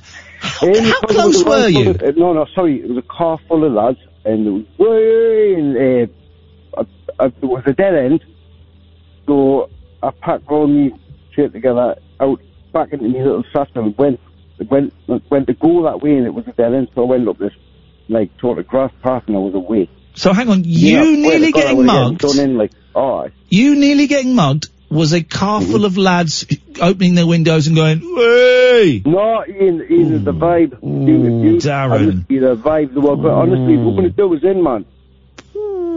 Yeah, doesn't sound quite like a getting mugged not the case, scenario to me. But it was very cool. Okay, okay. Would you have allowed me on loudspeaker on the bike? Okay, all right. Darren, nice. Anything else before I cut you off? Because it's quite a muffled line, but I'm enjoying our conversation, but it's muffled. No worries, take care. All right, mate. Have a nice weekend. Thank you. Let's go to Mark. Hello, Mark. Good evening, Ian. How are you? I'm great, Mark. Good. What you got? Just a quick... When you was away... Are you on speakerphone? No, I'm not on speakerphone. Are you on, Bluetooth? No. You are firmly at my ear. It's a terrible, terrible line. It's because I'm at work. Oh. Okay, go on. So when you was away, Nigel was talking a little bit about that you might be having his pip took off him. Yeah, I heard that. Yeah, I heard that. Has there been an update on that? No. That's all I was wondering. I don't know why I heard that call, and I texted Catherine either that night or the next day, and I said, Michael, I said, Nigel's going to be made homeless, isn't he? And she went, I don't know. I said, yeah, listen, I predicted this years ago, right? And then when his mum died, I had this conversation with Kath. Here's my prediction for Nigel's situation. So they're talking about taking his benefits off him, and because he needs to go to work. They will think that he is capable of working, which of course he is if he's listening, but you know what I'm saying. They will take his benefits off him. He won't be able to pay his rent. He'll get kicked out and he'll end up homeless. That's what's going to happen. That's my prediction. I'm hoping it turns around, but I can just see it getting, this whole situation, incredibly sad, getting a little bit worse and a little bit worse and a little bit worse. And, I like Nigel. He's a good man, and that would break my heart if that happened. I didn't know he could play the drums until I saw a video of him today. He's a great drummer. On, not Instagram, Twitter. He's a great, don't look at too many of his videos, because some of them are a little bit sus, but he's a great drummer. This whole situation it's in is crazy. It's awful. And I see that on a daily basis. Yeah. Of people that we go to support in these PIP meetings. Mark, you work as a carer, don't you, Mark? For anyone wondering, why you're sticking your beak in and why you know so much, is because you see this all the time. It's happened with people that we look after in our own homes, that we look after, not on outreach that we do. And it's crazy. People that can't work, who are severely, highly autistic, who will never be able to work, who can't really communicate, they're taking it off them. Well, you hear so many stories anyway of people who go and are told that they're fit to work, have their benefits stopped, and then they die. I'm laughing because it's so ridiculous. But then they die like 3 months later because they were not fit to work, and those are ones that where it can be quite, but it's a huge percentage, and I want to say it's like 70-something% of appeals, but I don't know the exact figure, so I'm kind of backing off a little bit, but it's a huge figure of people that are denied their PIPs because they can work, and then they appeal, and the person appealing wins the appeal, and they get paid out. I don't know if you know how it works. Go on. So you have your assessment with a healthcare assistant. Yeah. They make the decision, and then if they then say no, you're not having it no more, then you appeal it. It goes back to a panel. Yeah. And they say no, and then it goes to a court, which is a judge, a barrister, and a doctor. But when they do these appeals, it's normally in like a different city. Yeah. Right. Okay. So I've got to go to Birmingham next week to an appeal. Now, isn't that so that there is no bias? Is that why they do it in a different city? So that there's no local council bias. It's completely fresh set of eyes. It could be, but I think it's for awkwardness. Oh, to make it hard for the person to get there. Yes. Yeah. So then they kind of just drop the whole situation. It's a lot of hassle. Like the case, like when you're in the meeting in the courtroom, it's like 2.5 hours, 3 hours. Yeah. So it's a lot of hassle and it's a lot of scrutiny. So yeah. I don't know. I did hear Nigel's call last week. I was listening on my sofa bed on my holiday in Rome that weren't cheap. It was a great holiday, but I did moments like that when I felt not guilt, that would be wrong, but the fact that I was enjoying a nice holiday that had cost me a few quid, and I'm hearing a fella might end up homeless, a fella that we've got a close connection with. It didn't sit comfortably with me, and also I can't see what more we can do. Well, there's nothing more we can do. There's nothing more you guys can do. But the guy that helped him, I can't remember what you guys call them. The advocate. The advocate, that's the one. We don't use them. Right. Because we are kind of the advocate. I'm just hoping that he does his best for him. And like I said, if Nigel is listening, if they ask you a question, pretend you don't know what they're talking about. I know that's the wrong thing for me to say. Yeah. But that's the only way he's going to keep his benefits. Yeah. Mark, you're a good man. I really appreciate your what you do in your work. And I know I tease you a little bit from time to time, but you're a good sport, and appreciate your work, and I appreciate your call. Thank you. 0344 499 1000 is the telephone number if you want to give us a call. This is the Late Night Alternative on Talk Radio. The Late Night Alternative with Iain Lee on Talk Radio. There we go. It just kind of drops into the old thing. So I'm looking. So we played The Cleaners from Venus, and I'll play the full song. Ilya Kuryakin Looked at Me. I'll play it after the news at midnight. But it turns out it's this guy called Martin Newell, and I'm just reading about him, and he did an album produced by Andy Partridge called The Greatest Living Englishman. And I'm going through one of those phases where I just buy stuff on a whim. I just buy stuff on a whim, and I've just ordered it. And apparently he's written a book as well. Martin Newell. Let's look in the books department. Wonder what sorry, I should be doing this. How rude! Martin Newell, memoir, This Little Ziggy, about his youth and his days in Plod. This Little Ziggy.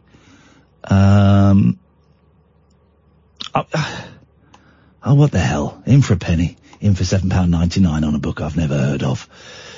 Let's do it. 0344, dear listener.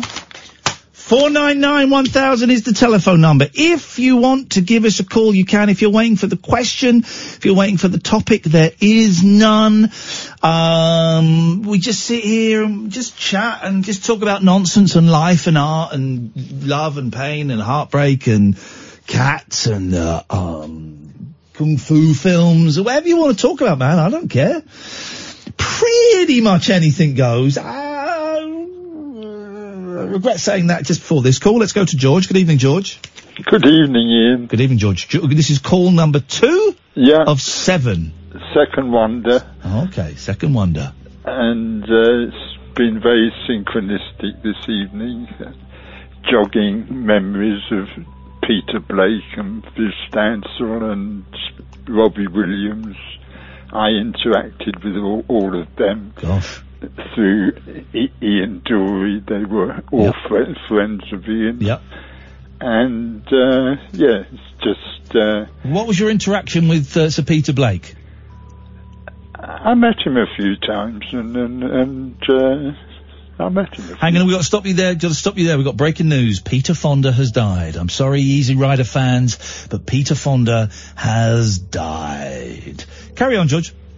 He's died and gone to Rainbow Land. No, he's dead. No, he's gone to Rainbow Land. No such place. So tell us about Sir Peter Blake. Well, he was a very nice man. There we go. Great story. Great anecdote. Thank you. So what have you got for us tonight, George? And let's keep it snappy. Well, I was thinking of Nigel as well. And a call he made last week, not the call you're talking about, but the call where he was talking about dreaming about his mother and feeling that she was watching over him, and I'm sure she is, and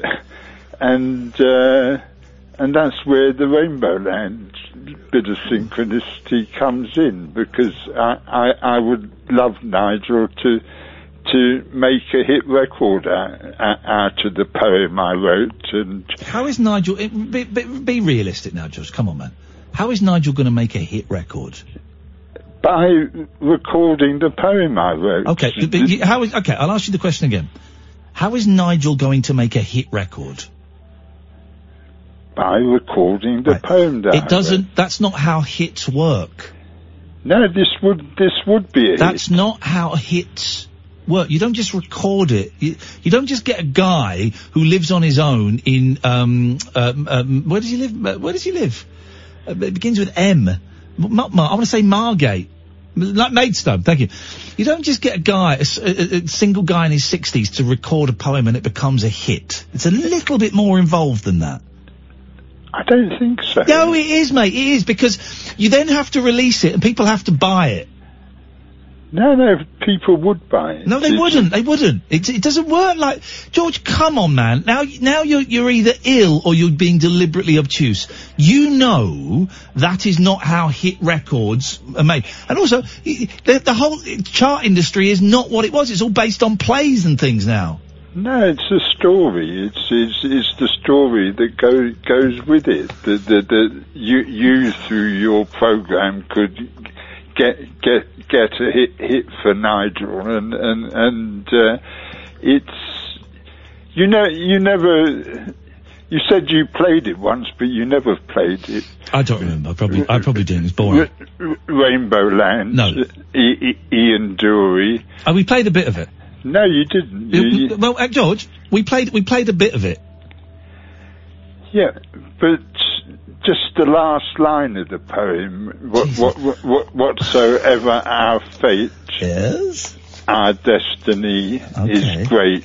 Okay. It's very optimistic. What is the point? Okay, that's great. What is the point of this call? Because I'm bored out of my brains here, going around in circles and arguing with someone who doesn't know how hits work. The point of the call is to give Nigel some comfort, and well, that's a noble thing to do. Yeah, well, I'm saying in my mind his mother is in Rainbow Land. There we go. That's kind of a noble, if slightly weird thing to say. Why is it weird? Because there's no such place as Rainbow Land, George, for crying out loud. How do you know? Because you made it up. No, it's a poem that I received. That you made up, a poem that you heard a voice in your head. I didn't hear a voice. I haven't heard a voice in my head since January the 7th, 1977. Now, I wonder if anyone can beat my record. For the most boring number of phone calls to a radio station. No, I haven't shed a tear since 1979. There's the problem. You need to cry. Yeah, no, I do. But I'm saying I haven't shed a tear since 1979. That's really sad. Can anyone beat that? Why would anyone want to? I don't know. No, that's sad. Why haven't you cried? I cry when something really good happens. And I'm waiting for something really good to happen. I had a good cry today. Yeah, well, I used to be a big crier, but... There's the problem. There we go. We found it. We found it. We found the problem. George, you haven't cried for 40 years. If you play Rainbow Land, no, I'm not going to. I might cry. You won't, and I won't. Why should you not play it? I played a bit of it. It wasn't my cup of tea. You didn't play a bit of it? Yeah, George, please, mate, don't call me a liar. I played a bit of it. I didn't like it. You didn't like it, but I want to give it to Nigel. Okay, great. Well, you get in touch with Nigel, you give it to him, or you could leave a vulnerable man alone who's got enough on his plate, instead of making promises about him having hits that what you know you what can't a silly thing to say. What, the thing you just said? No, yeah, it was. What a silly thing to say. What, the thing you just said? Yeah, it was. What did I say that was silly? Everything since hello. You're pathetic. You really are. Am I? Yes. In what way pathetic, George? You're pathetic. In what way, George? Just... Give me an example. Just... Enduring your boring calls where you try and lead on an emotionally vulnerable man? Not trying to lead on, trying to give him some comfort, trying to... By telling him he can have a hit record? He will listen to the poem and he'll make a hit out of it. But there you go, George. That is rubbish. He will not make a hit out of it. He can't pay his own phone bill, mate. What's that got to do with it? It means he doesn't know how to do some things. And he's certainly not going to be able to make a hit record out of it. Yes, he is. Oh, Jesus, what you're saying is dangerous and poisonous. Sorry? What you're saying is dangerous and poisonous and exploitative. What is dangerous and poisonous and exploitative? I'm not going to explain it because you won't listen and you'll just say I'm being pathetic. No, it's you that don't listen. No, it's me that do listen. I listen to your boring calls all the time and you're promising someone a hit record, someone who is emotionally vulnerable and is confused, and you cannot give them a hit record. What stupid, arrogant, dumb thing to say. It's not stupid and it's not arrogant. It's a lie. It's a lie. It's a lie. I don't understand you. I really don't. No. Oh well.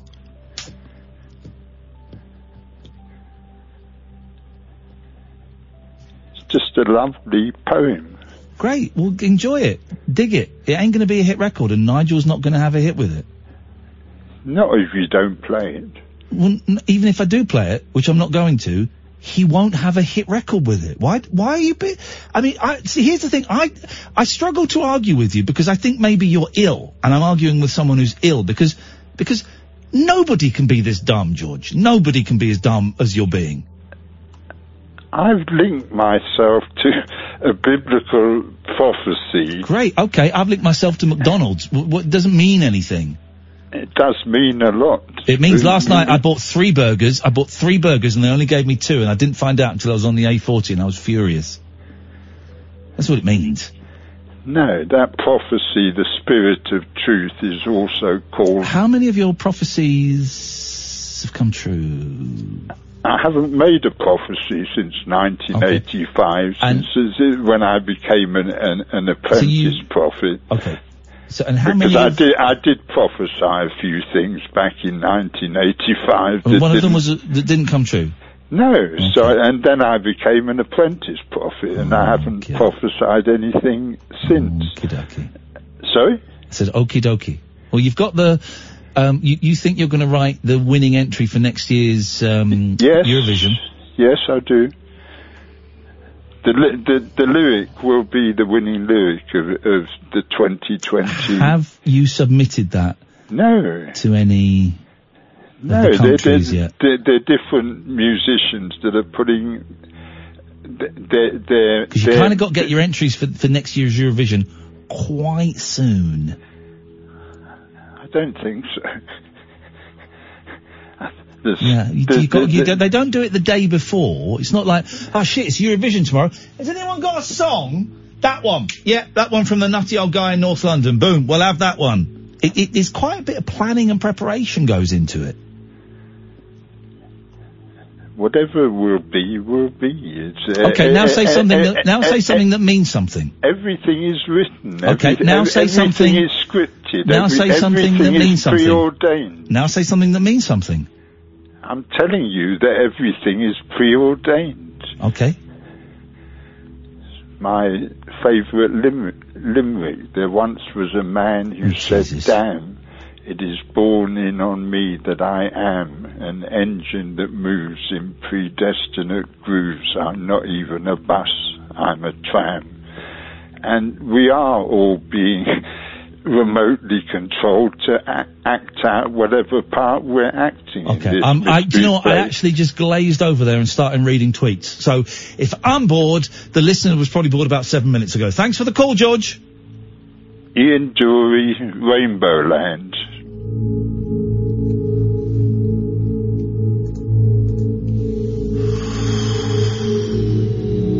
I'll take this. Hello, line 1, you're on the wireless. Hiya, it's Clive. Hello. How you doing? You alright? Yeah, what you got? I seen something on YouTube the other day. It was Nightcaller, a documentary from the 80s about Clive Ball. Oh, do you know what? I was flicking through that the other day. Hey, listen, can we give you a call back and you come back on after the news? Yeah. Nice one, man. Stay there. Speak to Hayley. He should take your name and number and give you a call back. It's great. He's right. It's like in 4 or 5 parts. Documentary about Clive Ball from, the 80s. It's brilliant. Really, really good. Nightcaller. Go and Google it. 0344 499 1000 is the telephone number. If you want to give us a call, you'd be very welcome. This is the Late Night Alternative. It's on every weeknight from 10 o'clock with me, Iain Lee, only on Talk Radio. The Late Night Alternative with Iain Lee on Talk Radio. We have ways of making you talk. This is Johnny Rhythm just saying good night to you all, and God bless you.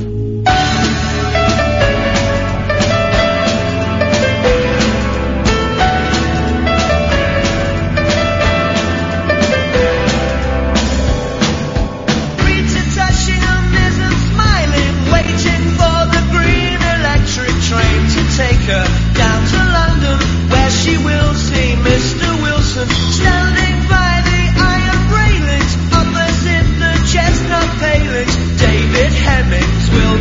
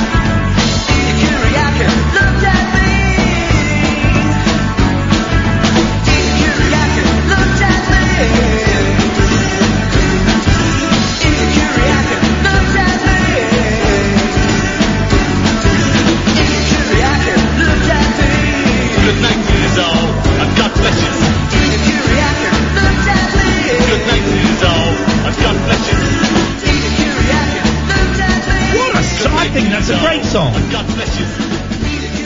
Bit of bootleg Lennon in the background as well.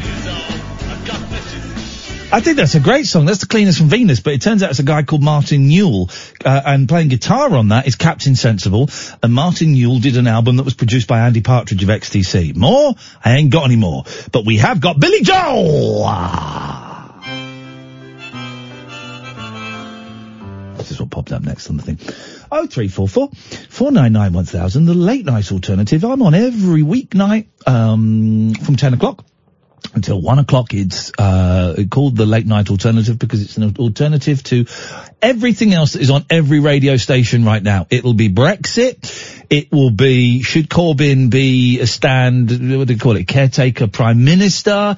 It'll just be the same old rubbish. And listen, if you want to phone up and talk about those things, you're very welcome to. But if you are going to do that, I just gave a secret message to my posse, a very secret message, and they're laughing. It's just, hang on a minute. There we go. Just closing the blinds.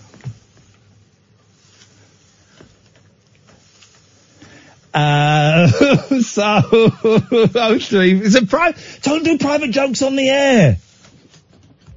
Don't do private jokes on the air. Do popular jokes. Hello, Clive. Right. Well, everything else is just a load of formulaic crap, ain't it, really? The other phone-ins, it's just, this is the issue of the day, phone in and be angry. Don't want to listen to that.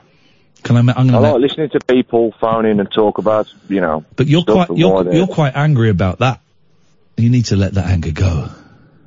Do I? Yeah, let it go. Oh, there we go, it's gone. God, there you go. Right. Nice and straightforward. Beautiful. I love it. Thank you. How much do I owe you for that? Did you know what? That's a free one. I'm giving it away free. Lovely. My pleasure, brother. What you got? I found in about, I was on YouTube the other day, in a wormhole, rabbit hole, whatever you would call it, of YouTube videos, and I saw a 3-part documentary, Night Caller, about Clive Ball's phone through the night show from, I think, the 80s. It's about 85, 86, I think. It's great, isn't it? I loved it, especially because it showed you, like, how some of the callers are a bit weird, and it shows you what's going on behind the scenes. My favourite bit is when someone drops off a load of fruit, and he then holds it and goes, "Okay, call me now. What fruit am I holding?" And Clive Bull is one of the greatest broadcasters in this country. I think he's great, and people go, "Oh, he's really boring." No. He's amazing because he can turn his hand to anything. Here we go. Here we go. Lines are open now till 6 a.m. for you to call in when you feel the urge on 071 973 9733. Weekend through the night. Vicky in Innsbruck Cottage. Hello, Vicky. Hello, Clive. Hello. I wanted to talk about people's attitude towards homeless people. Yeah. It was last July, day before my 17th birthday. I was kicked out of home, and I came straight up to London and was sort of living on the street for about 6 weeks. It's some programme, man. You go and find it. Yeah, it's 3 parts, and it's only had 4,000 views, and it's such a good... It's wonderful. How did you find it? Did you stumble across it? It just came up in recommended videos on YouTube, which is a lot about the kind of stuff I watch. But there you go. But I recommend it to anyone who likes phone-in radio, especially the stuff where it's just, people phoning in and just talking about whatever, and it's not so...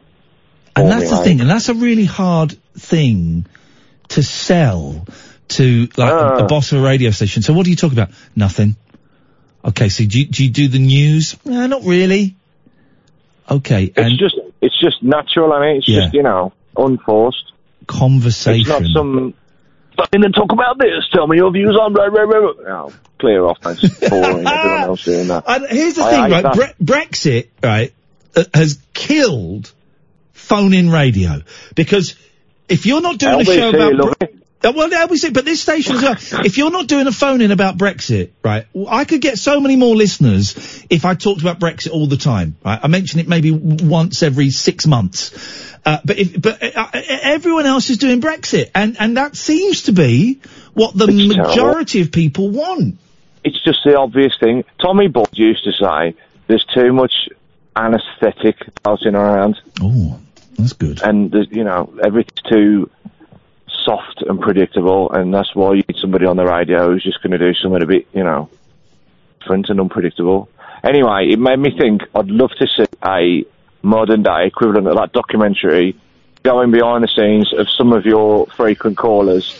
I'd love to see that bloke in Wales that always rings up as an argument and doesn't know what you're talking about.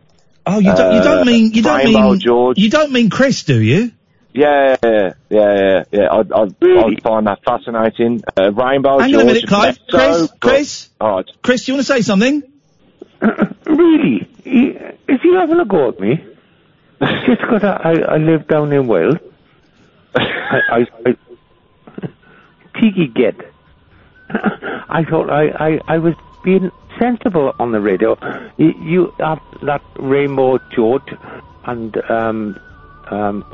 what's the other lad who keeps on wanting to sing all the time?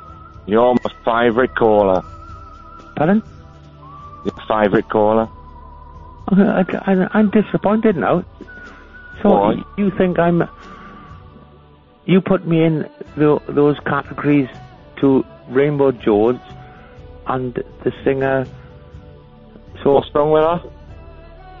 Well, you're a regular caller. What's wrong with her? I'm not. I only rang a couple of times. Oh, come off it, mate. I've rung more than 5 times and you've rung 10 times that. You Brummy? No, I'm from the Black Country, mate. Well, take it back. Take it back. Take it back. That's the most offensive thing you could say to someone from the area. Well, you could say that. Diolch yn fawr. Siarad Cymraeg. You are? I'm really disappointed now. You put me in the same category as... Alright, what category would you like to be in? And I don't mean like category A, B or C prisoners. Well, I wouldn't want to be in the same category as that lunatic. Alright, think of a category you'd be proud to be in, and I'll attribute it to you. Well, no, I think I've got the... I like to listen to this radio station each evening. I listen to Iain and Catherine. And can you answer my question? Who you'd be happy to be, No, I feel all right. Then you're an individual. You're an individual. You're not to be categorised, and you deserve respect. No, you categorise me to Rainbow George and that lunatic who keeps on singing stupid songs on the radio. Okay. Just because of you. I'm offended. That's all. Okay. Well, that's okay. You'll get over it. Anyway, Mr. Lee, I wanted to say I'd love to see a modern day version of Nightcrawler, but with your frequent callers on it. I think it'd be fascinating. And the other thing I wanted to suggest was do one about CB in a Black Country, because it's very weird. Get up Clent on a Friday night and have a listen to Channel 19, and it's like listening in behind the iron curtain. What threads happened? Honestly. It's like for the people that phone into this show, to be honest, but weirder.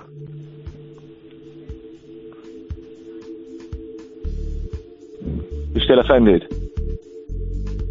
So what do you do up in the Black Country then? What's that supposed to mean? I don't live there anymore. I've emigrated, but people live there. What do you do in Wales? Apart from the obvious. What do you mean, apart from the obvious? Oh, what's that what you want?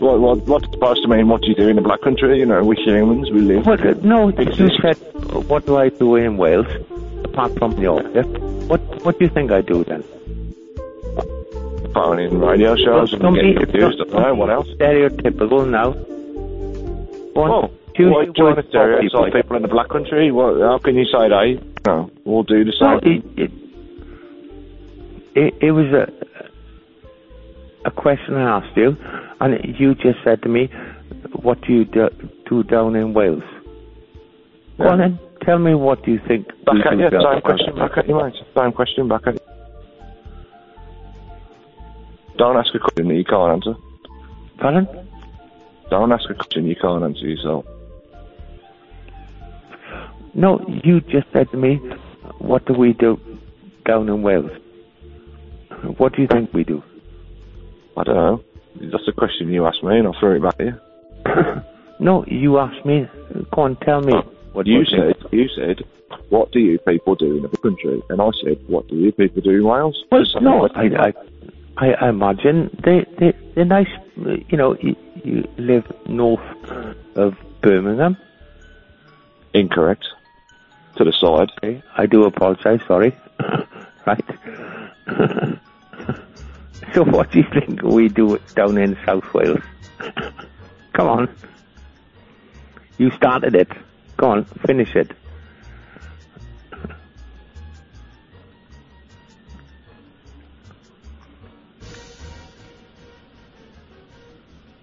You've gone silent. Silence is golden.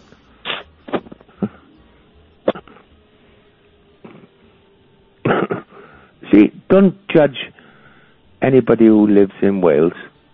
Well, I ain't, mate. The thing is, you asked me that question and I threw it back at you and now you're getting all defensive, so don't ask me something you ain't happy to be asked yourself. That's a fair question, love people right? all round. I love people all around the country, wherever they're from. That's what makes the UK, you know, when you've got different accents and you've got different... You don't have to judge people just So what's your point? Well, no, you asked me. We always do... I didn't. You asked me, yes, and I asked you the did. same question, and then you started moaning. Don't swear, there's children listening. I'm not moaning. No. Oh, yeah. It's all you Brummies up there. I'm not a Brummie. Second time, black country, the area. Not a Brummie. I think I've got a nice accent, actually.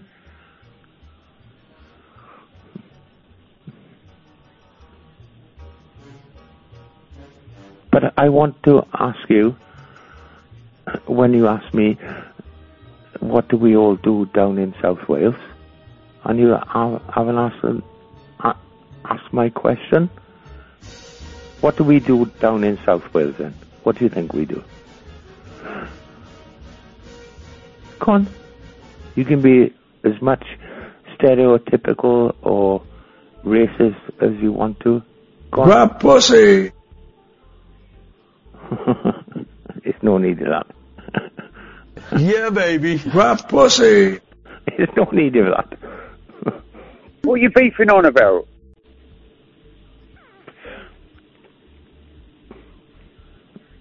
Just shut it, pal. Grab pussy!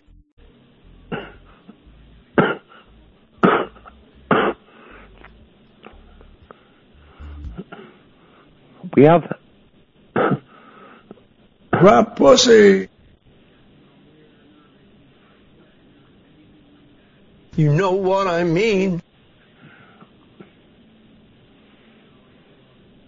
Come on.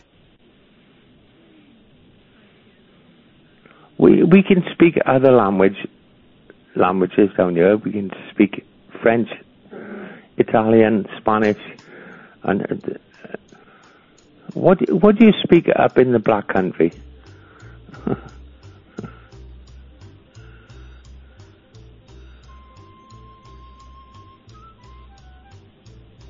Hello?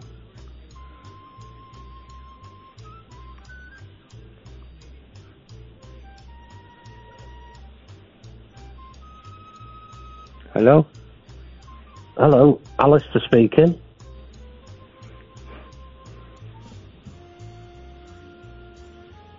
Have I just joined this conversation? Hello, boy. How you doing? I'm okay. Did you have any problems at the shop over the road today? Because I know that the people there give you a hard time sometimes, don't they? What do you mean? Well, you said that they're trying to sell you Durexes, don't they, or something? Oh, I know. Bloody hell. Honestly, what they're like, eh? It's terrible. Oh. Anyway, is the other chap on from the Black Country? I think I upset him, I think, because... Well, don't worry about it. Well, he don't worry about it. Because I'm down in South Wales, he's had a go. Yeah, I know. There's no need of it. I don't care I know what you said, your accent comes from. You know. Yeah. I know. Like I know. Iain Lee, he's got a. Mm-hmm. Well, he's got a insignificant. Put my teeth in, Chris. He's got insignificant.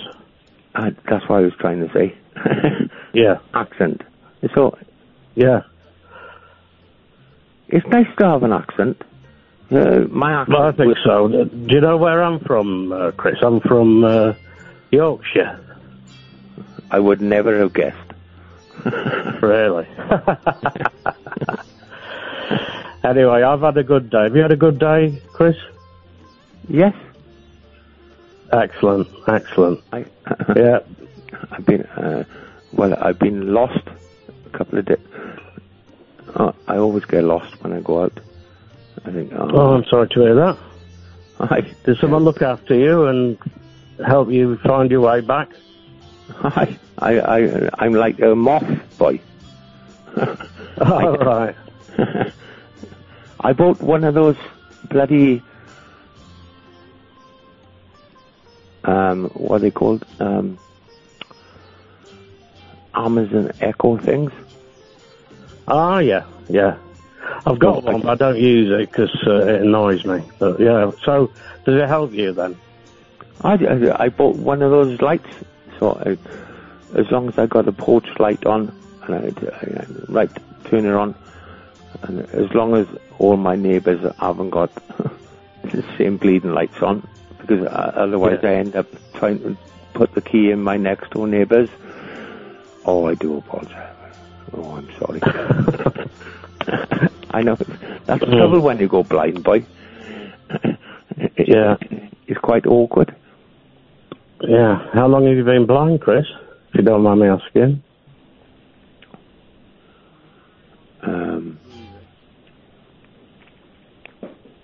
No, I'm not blind. I can still... All right. So, as long as I got a porch light on, and I turn it on, and as long as all my neighbours haven't got... Oh, he's winding me up now, same bleeding lights on. Because otherwise I end up trying to put the key in my next door neighbours. Oh, I do apologise. You get... Oh, I'm sorry. I know. That's the trouble when you go blind, boy. Yeah. It's quite awkward. Yeah. How long have you been blind, Chris? If you don't mind me asking.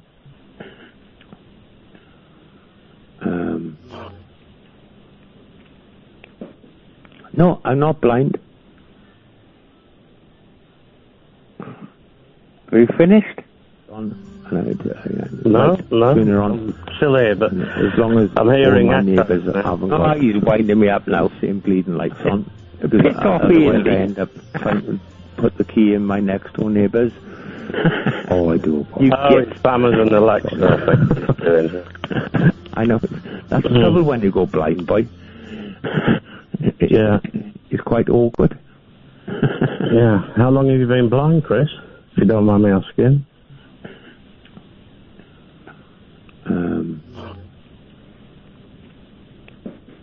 No, I'm not blind. Anyway, did you hear that story about a chap who had an Amazon Alexa, okay? And he cancelled, he cancelled the subscription. Otherwise I end up trying to put the key in my next door neighbours. Oh, I do apologise. It's Amazon Alexa. I know. That's the trouble when you go blind, boy. Yeah. It's quite awkward. Yeah. How long have you been blind, Chris? If you don't mind me asking? You swine. I'm not going to let you wind me up. No, I'm not blind.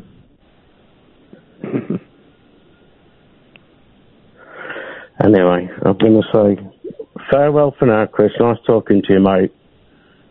Hope I get a chance to talk to you again. All the best. Ta-ta. Bye-bye. Bye-bye now. Bye-bye. Bloody hell.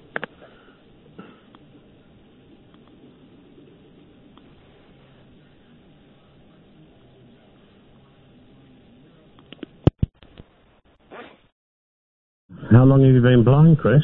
If you don't mind me asking. You swine. I'm not going to let you wind me up. No, I'm not blind.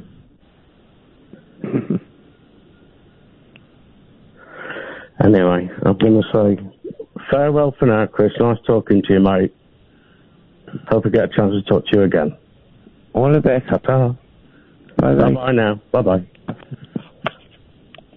Bloody hell.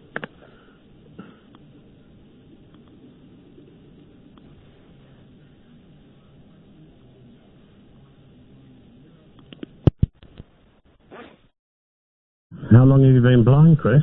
If you don't mind me asking. You swine. I'm not going to let you wind me up. No, I'm not blind.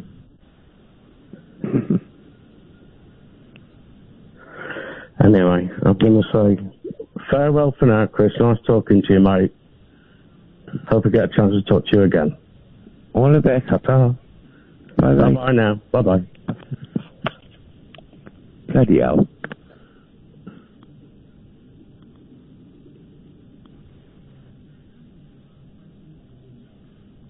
Hello? How long have you been blind, Chris? If you don't mind me asking. You swine.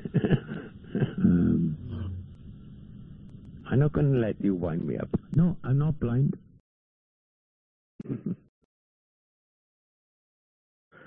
Anyway, I'm going to say farewell for now, Chris. Nice talking to you, mate. Hope I get a chance to talk to you again. All the best. Ta-ta. Bye-bye. Bye-bye now. Bye-bye. Bloody hell.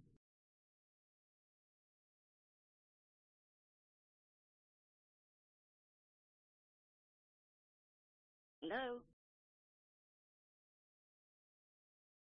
How long have you been blind?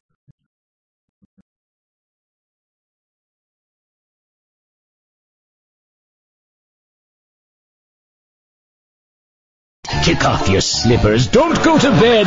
The party is just starting. You can sleep when you're dead. The Late Night Alternative with Iain Lee on Talk Radio.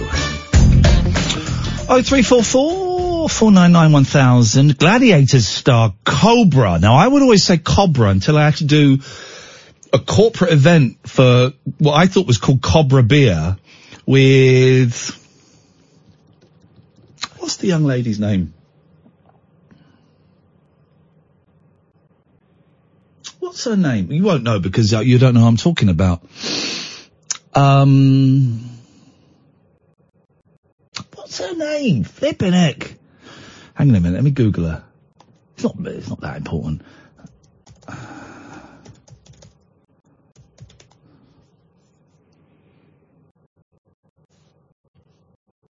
What's her name? I can't think of her name. Black, got an OBE, went to America, short, I think, or maybe tall, I can't remember. What's her name? Oh, what's her name? You know her if you saw her. She's famous. Anyway, I did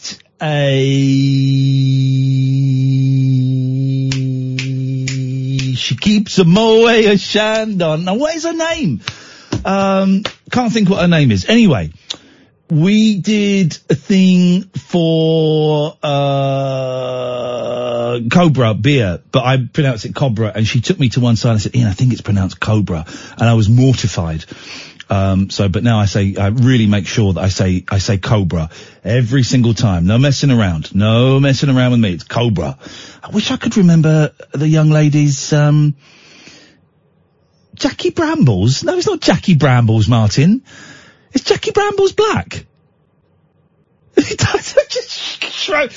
worse than these callers, just saying names at me. No, she's a young woman. Very Channel 4. She interviewed Tony Blair, and that's how she got her OBE. And it was to try and make politics, young. Oh, what was her name? I can see her. I've worked with her. If I saw her in the streets, one of the few people I would say, all right. June Sarpong. Thank you, Kerry B. On Twitter, Jackie Brambles. Jackie Brambles. June Sarpong. Thank you so much, Kerry. Yeah, June Sarpong took me to one side. I think it's pronounced Cobra. She did it in that way. She did it in a really nice, kind way, where it wasn't, Ian, it's pronounced Cobra, you absolute melt. She said, Ian, I'm not 100% sure, but I think it's pronounced. She did it in a really sensitive way, so that I didn't feel quite as much as a massive bell cheese. But I still felt. Anyway. Gladiator star Cobra has dished the dirt on all the behind-the-scenes secrets of the popular competition game show. Yes. Michael Wilson, who's that? Oh, that's Cobra. 55, has divulged on details regarding sex, drugs, and partying. In a candid interview explaining that the cast are having so much fun while boozing all night during end-of-show parties. I love the Gladiators. One day, I do think that Jet and I are still think we're going to get married.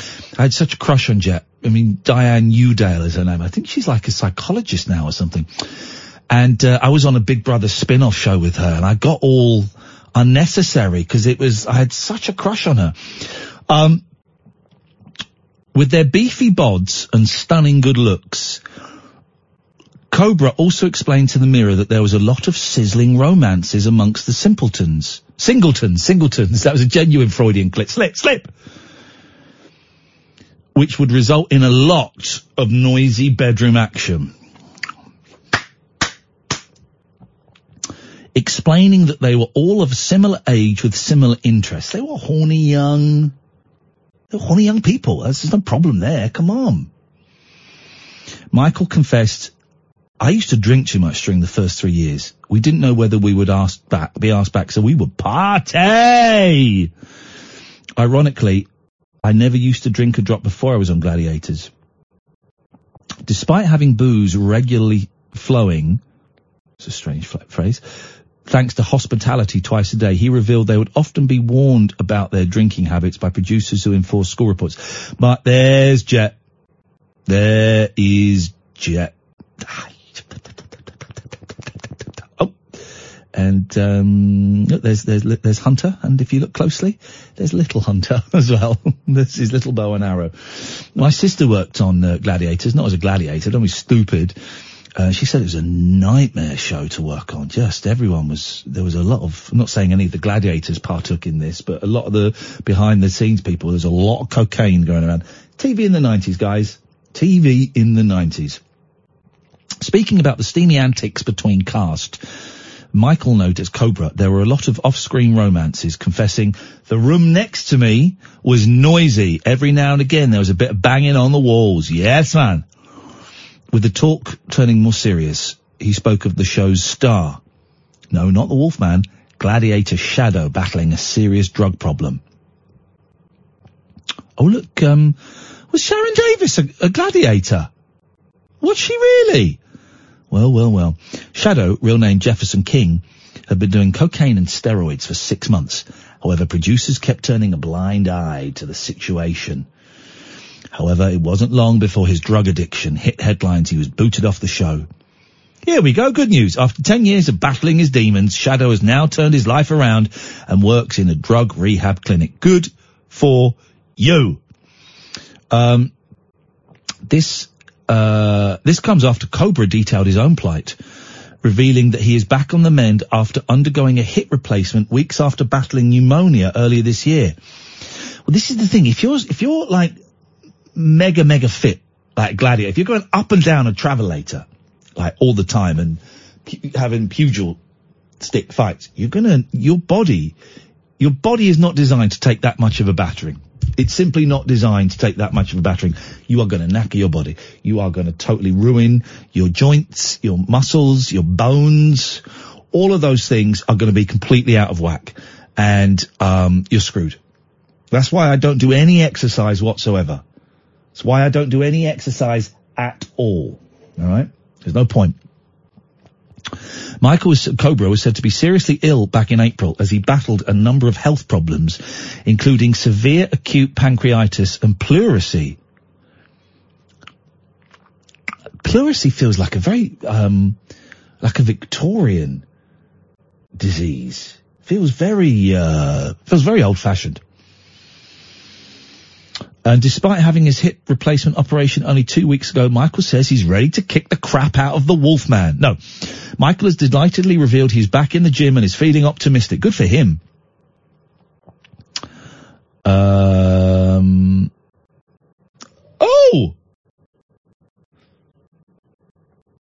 Gosh, there's Cobra now. I tell you why I'm sounding surprised. Because he looks older. Well, guess what? He is older. He's 55 and he's been really, really ill. He looks like Greg Wallace now. That's who he looks like now. He looks like Greg Wallace. No, I wouldn't wish that on anyone. After being treated for his health woes earlier this year, Michael said he has recovered really quick despite still waiting on a bicep repair, a new shoulder next year, and getting his other hip done in the next 3 months. I'm going to the gym, keeping the muscle strong. I'm going in every other day. Proving that his friendship from his Gladiator days is still strong. Michael explained that his former castmates such as Hunter, Rhino and Ace broke down into tears when they found out what he was going through. Hey, look at him. Isn't that funny? Isn't it funny? People get older. That's what I'm marveling at. James, I'll be with you in a second. Michael revealed, this is a great sentence, Wolf texted me the other day. They all phoned and sent loads of abusive texts. Big, butch men can't be too sentimental. Come on, Cobra. Come on, it's 2019. A few broke down when they heard I really wasn't well. Hunter, Ace, Puma, Rhino and Crabstick. I was really ill in that hospital. I wasn't sure if I was going to get out. Now every day I see it as a bonus.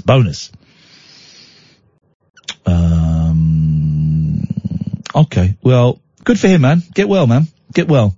And if you have Jet's phone number, that would be great. Let's go to James. Good evening, James.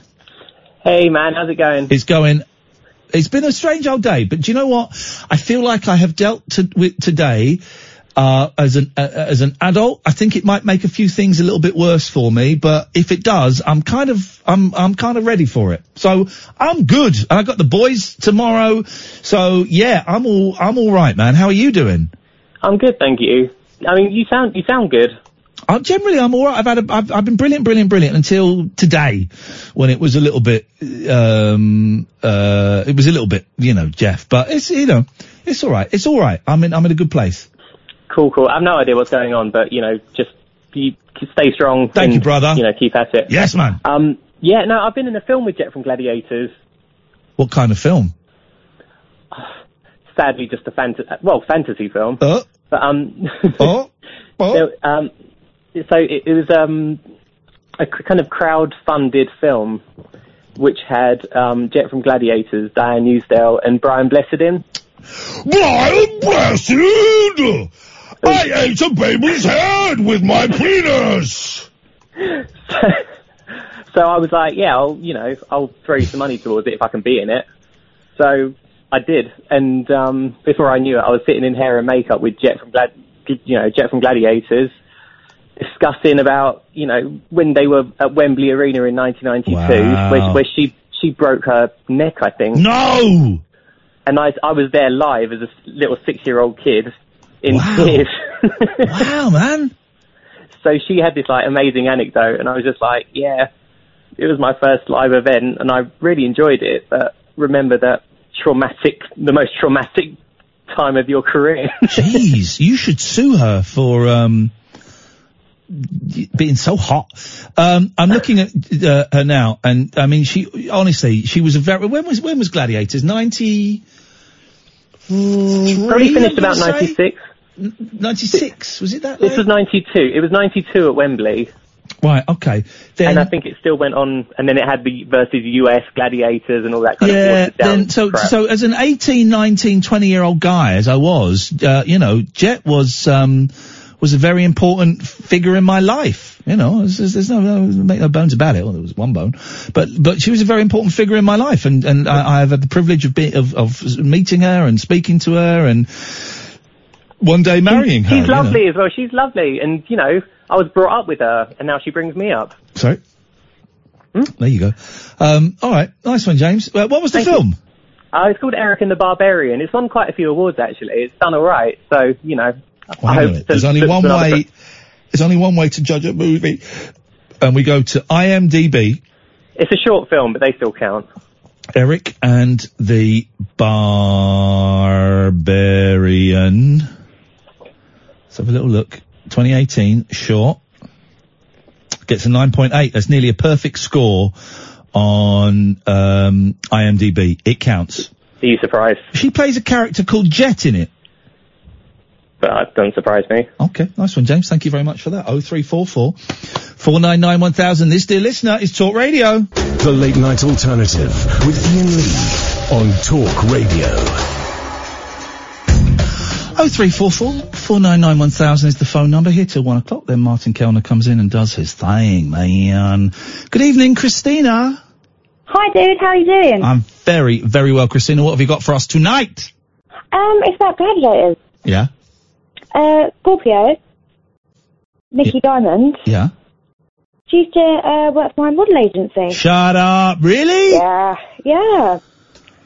When I went in, when I was a youngster, I went in, she said I looked like Linda Lastardi. Oh, blimey, flipping heck. Yeah. Oh, I'm looking at Scorpio now. Gosh, yes, I remember Scorpio. She was, listen, they were all fine-looking human beings. The men and the women on that show were all beautiful. Maybe the wolf wasn't beautiful. He was rugged.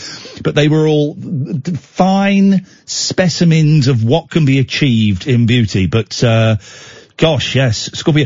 Yeah, but Jet was everyone's favourite, but I like Scorpio. Scorpio, there were some of them, Scorpio is included, and this is in no way a criticism, this is just simply a sign of the times. There are several, I was going to say the women, but actually there were some men as well, who really did use a lot of hairspray and a lot of back combing, didn't they? And Scorpio, I think, was one of them. Very, very big hair. I still do it now. Really? Yeah. Wow. Yeah, I've got a big old 80s buff. I thought you said a big old 80s bush, and I did wonder. I did? No, buff. Boof. Okay. Well, well, good for you. That's working. Sorry. I'm imagining all sorts. Well, that's good news, Christina. That's excellent news. And I do like the smell of hairspray. I don't like the feel of it, but I do like the smell of hairspray. No, I don't. I mean, Elnet's all right. Oh, I love it. I love that kind of when your mum would spray it. Your mum would spray it and you'd sort of walk through it and your face would get sticky and you couldn't breathe because you'd inhaled. My mum didn't have it. Sorry? My mum didn't have it. What's your favourite brand of hairspray? Oh, is it Silvercrin? Oh, yeah. In the green can. Yeah, plucked that from the air, didn't I? Yeah, Silvercrin is the one. That's the one for me. I tell you what I miss. I used to, in the 80s, I used to put mousse in my hair. Do people still use mousse? I used to, as a youngster. I used to mousse my hair. I used to have quite big hair. And I miss, now it's all, I use pomades, or product as we call it now. But I miss. Or a wax or a. Have a what? Balm. A balm or a wax? A wax, she said. Mine is like a paste, I think it would be described as. Paste? Like a sort of, it's like blue. Like That's more like a balm. I don't know. I don't know. I'm out of my depth here, Christine. I'm going to be honest. I'm completely out of my depth. Okay. That means you want to go. No, not at all. It means I don't know how to describe. And I've got to plug my computer in. I thought I could make it to the end of the show, and I can't. It means I don't know how to describe my my hair care products. What you drinking? It's pomade. What you drinking? Lilt. Pineapple and grapefruit. It's totally tropical taste, isn't it, that? It is, It's yeah. I mean, I do like a bit of a mongo now and again. Well, they're getting that in the Congo. I like Kiora, but I'm not allowed to. It's too orangey for my crow. Yeah, I'm not allowed to sing it, am I? You can. It's too orangey for crows. It's just for me and my dog. Do you remember Vitalite? Vitalite? I don't know what Vitalite is. The Margarine. It had a song with it. I remember the Stalk SB challenge, and it was Leslie Crowther. You're probably too young to remember Leslie Crowther. No. Sorry? How old do you think I am? Like 12? Charming. Well, hang on, how is saying someone is 12 an insult? How is that insulting?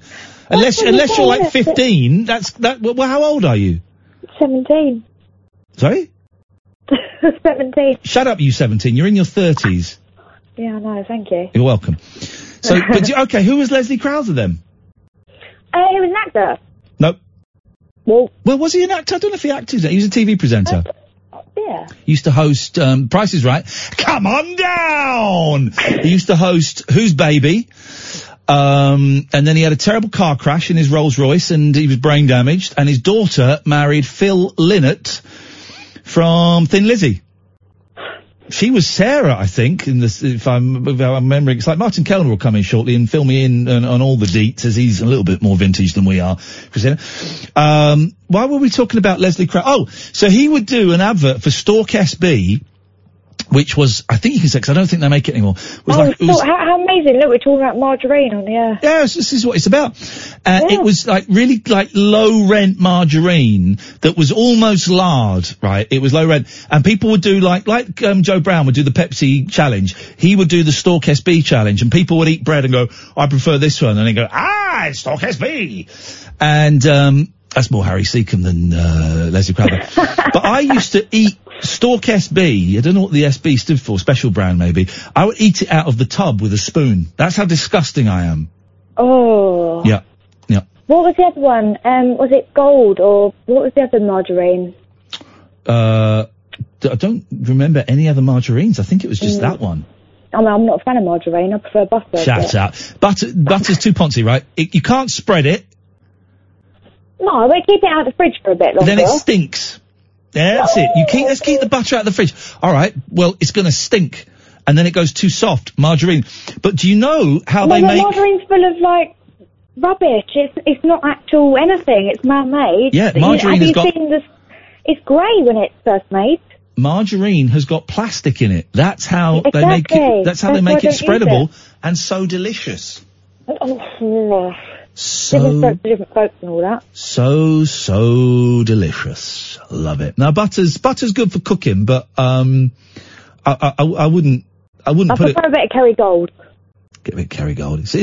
The thing is now, you millennials, I don't know what that means. Oh, well, I'm not a millennial. I don't know what a millennial is, actually. I said it and I don't know. But, can we look it up? Because I'm not sure. All right, let's look it up. But everyone's spoilt now. You've got Bertolli, you've got Livio, you've got... No. Shit, that's not butter, is it? You've got all of those kind of things that, what is a millennial? I think I'm just on the edge of it. You're on the cusp, is it? Mm. It says donating or relating to a period of 1,000 years. No. A person... here we go. It's a person reaching... This is quite vague.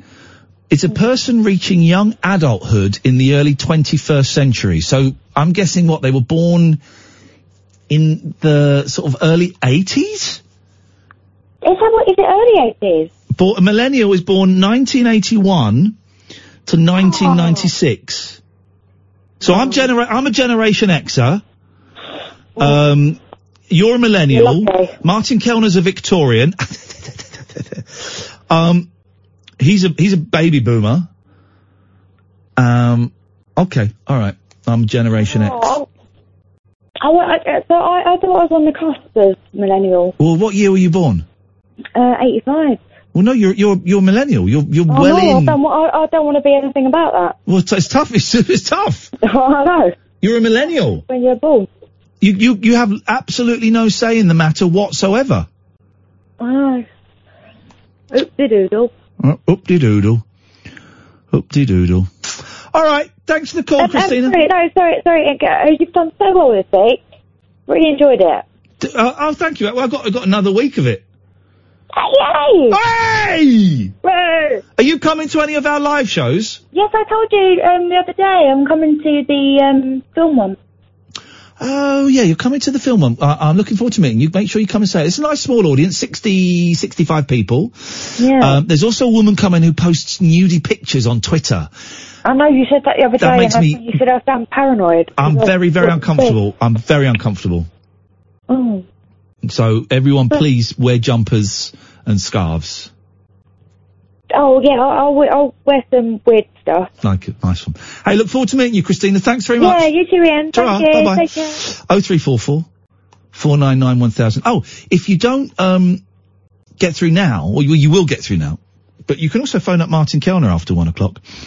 I like my occult, right, and my supernatural and all of that stuff, but I do not believe in the Loch Ness Monster. It was made up by,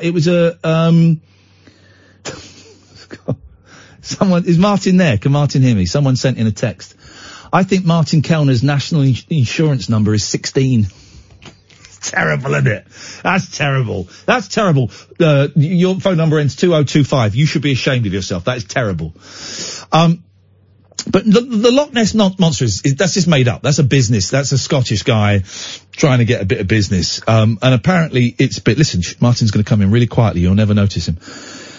Nessie has supposedly been spotted. You can sit there if you want, Martin. Oh, brilliant. For the 14th time where the chair is. For the 14th time this year by a fan of the mythical monster sitting 6,000 miles away in Hong Kong.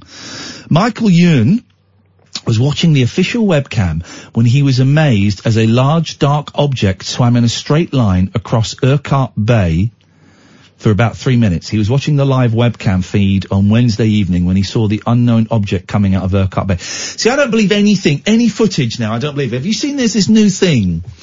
And I can't see it, but I think it's because I've got facial dyslexia. Everyone else can see it. Where they can get a bit of old film and they can put someone else's face on it. And there's a bit going around of, like Zelig, like Woody Allen. Yeah, but better than that. They've got a bit of The Shining with the bit where Jack Nicholson's running around with the axe, but they put Jim Carrey's face on it. Now, everyone who's seen it, and I've shown it to, has gone, oh, that's amazing. But I can't see, to me it looks like Jack Nicholson, but everyone says, oh, that's brilliant. Okay. How they're doing that now. I've seen that on YouTube, and it is amazing. It is amazing. But, so they can do anything. So, Chinese lad saying, oh, I saw Loch Ness Monster on webcam. I'm saying he faked it. I'm saying he's a liar. Well, I would take anything you say as gospel, to be honest, because, I hadn't realised till now that you're the voice of Cobra. Now I know that you're Cobra's representative in the United Kingdom. I respect you I did respect you before, but I respect you even more now. What happens to that respect? If that respect is there, what happens when I tell you that gig was 15 years ago?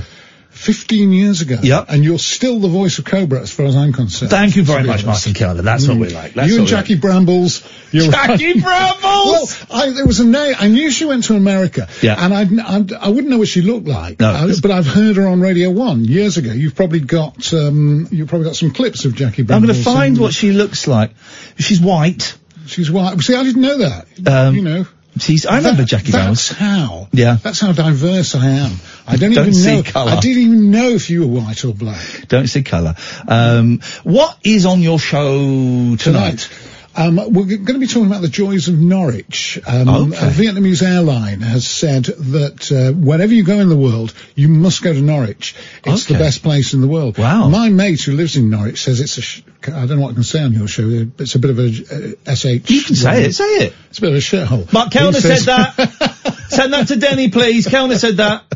So he says that. So I'm going to have a look at the world. I've never been to Norwich. I've been there a few times. Right. In partridge mode. I've been around. So the Vietnamese, because there was that small little town, wasn't there, that lots of Chinese people were going to and taking pictures of stuff, and it's like a small little sort of suburb, and they were going, why are all these Chinese tourists coming here on buses and stuff? Yes, and then they found out that several Chinese towns were based on the design of this one. Yeah. So, but they're sending Vietnamese people to Norwich. Simply because it's one of the wonders Haven't of the they world. suffered enough? Yes. Dear God. They're saying that Vietnam and Norwich very similar in many ways. Okay. Yeah. Okay. Make your own jokes, yeah. They do like the smell of napalm in the morning. Yes. So, which Norwich doesn't actually smell like. It smells more Norwich doesn't smell of napalm. No, it smells more like urine in the morning. Okay, yes. But, so they're sending them there. So we're talking Norwich. Okay. We're also talking bananas. There's a great banana blight going. Bananas are hate them. It's an interesting, I'm not a huge fan. No. But the interesting thing about bananas is they're so cheap,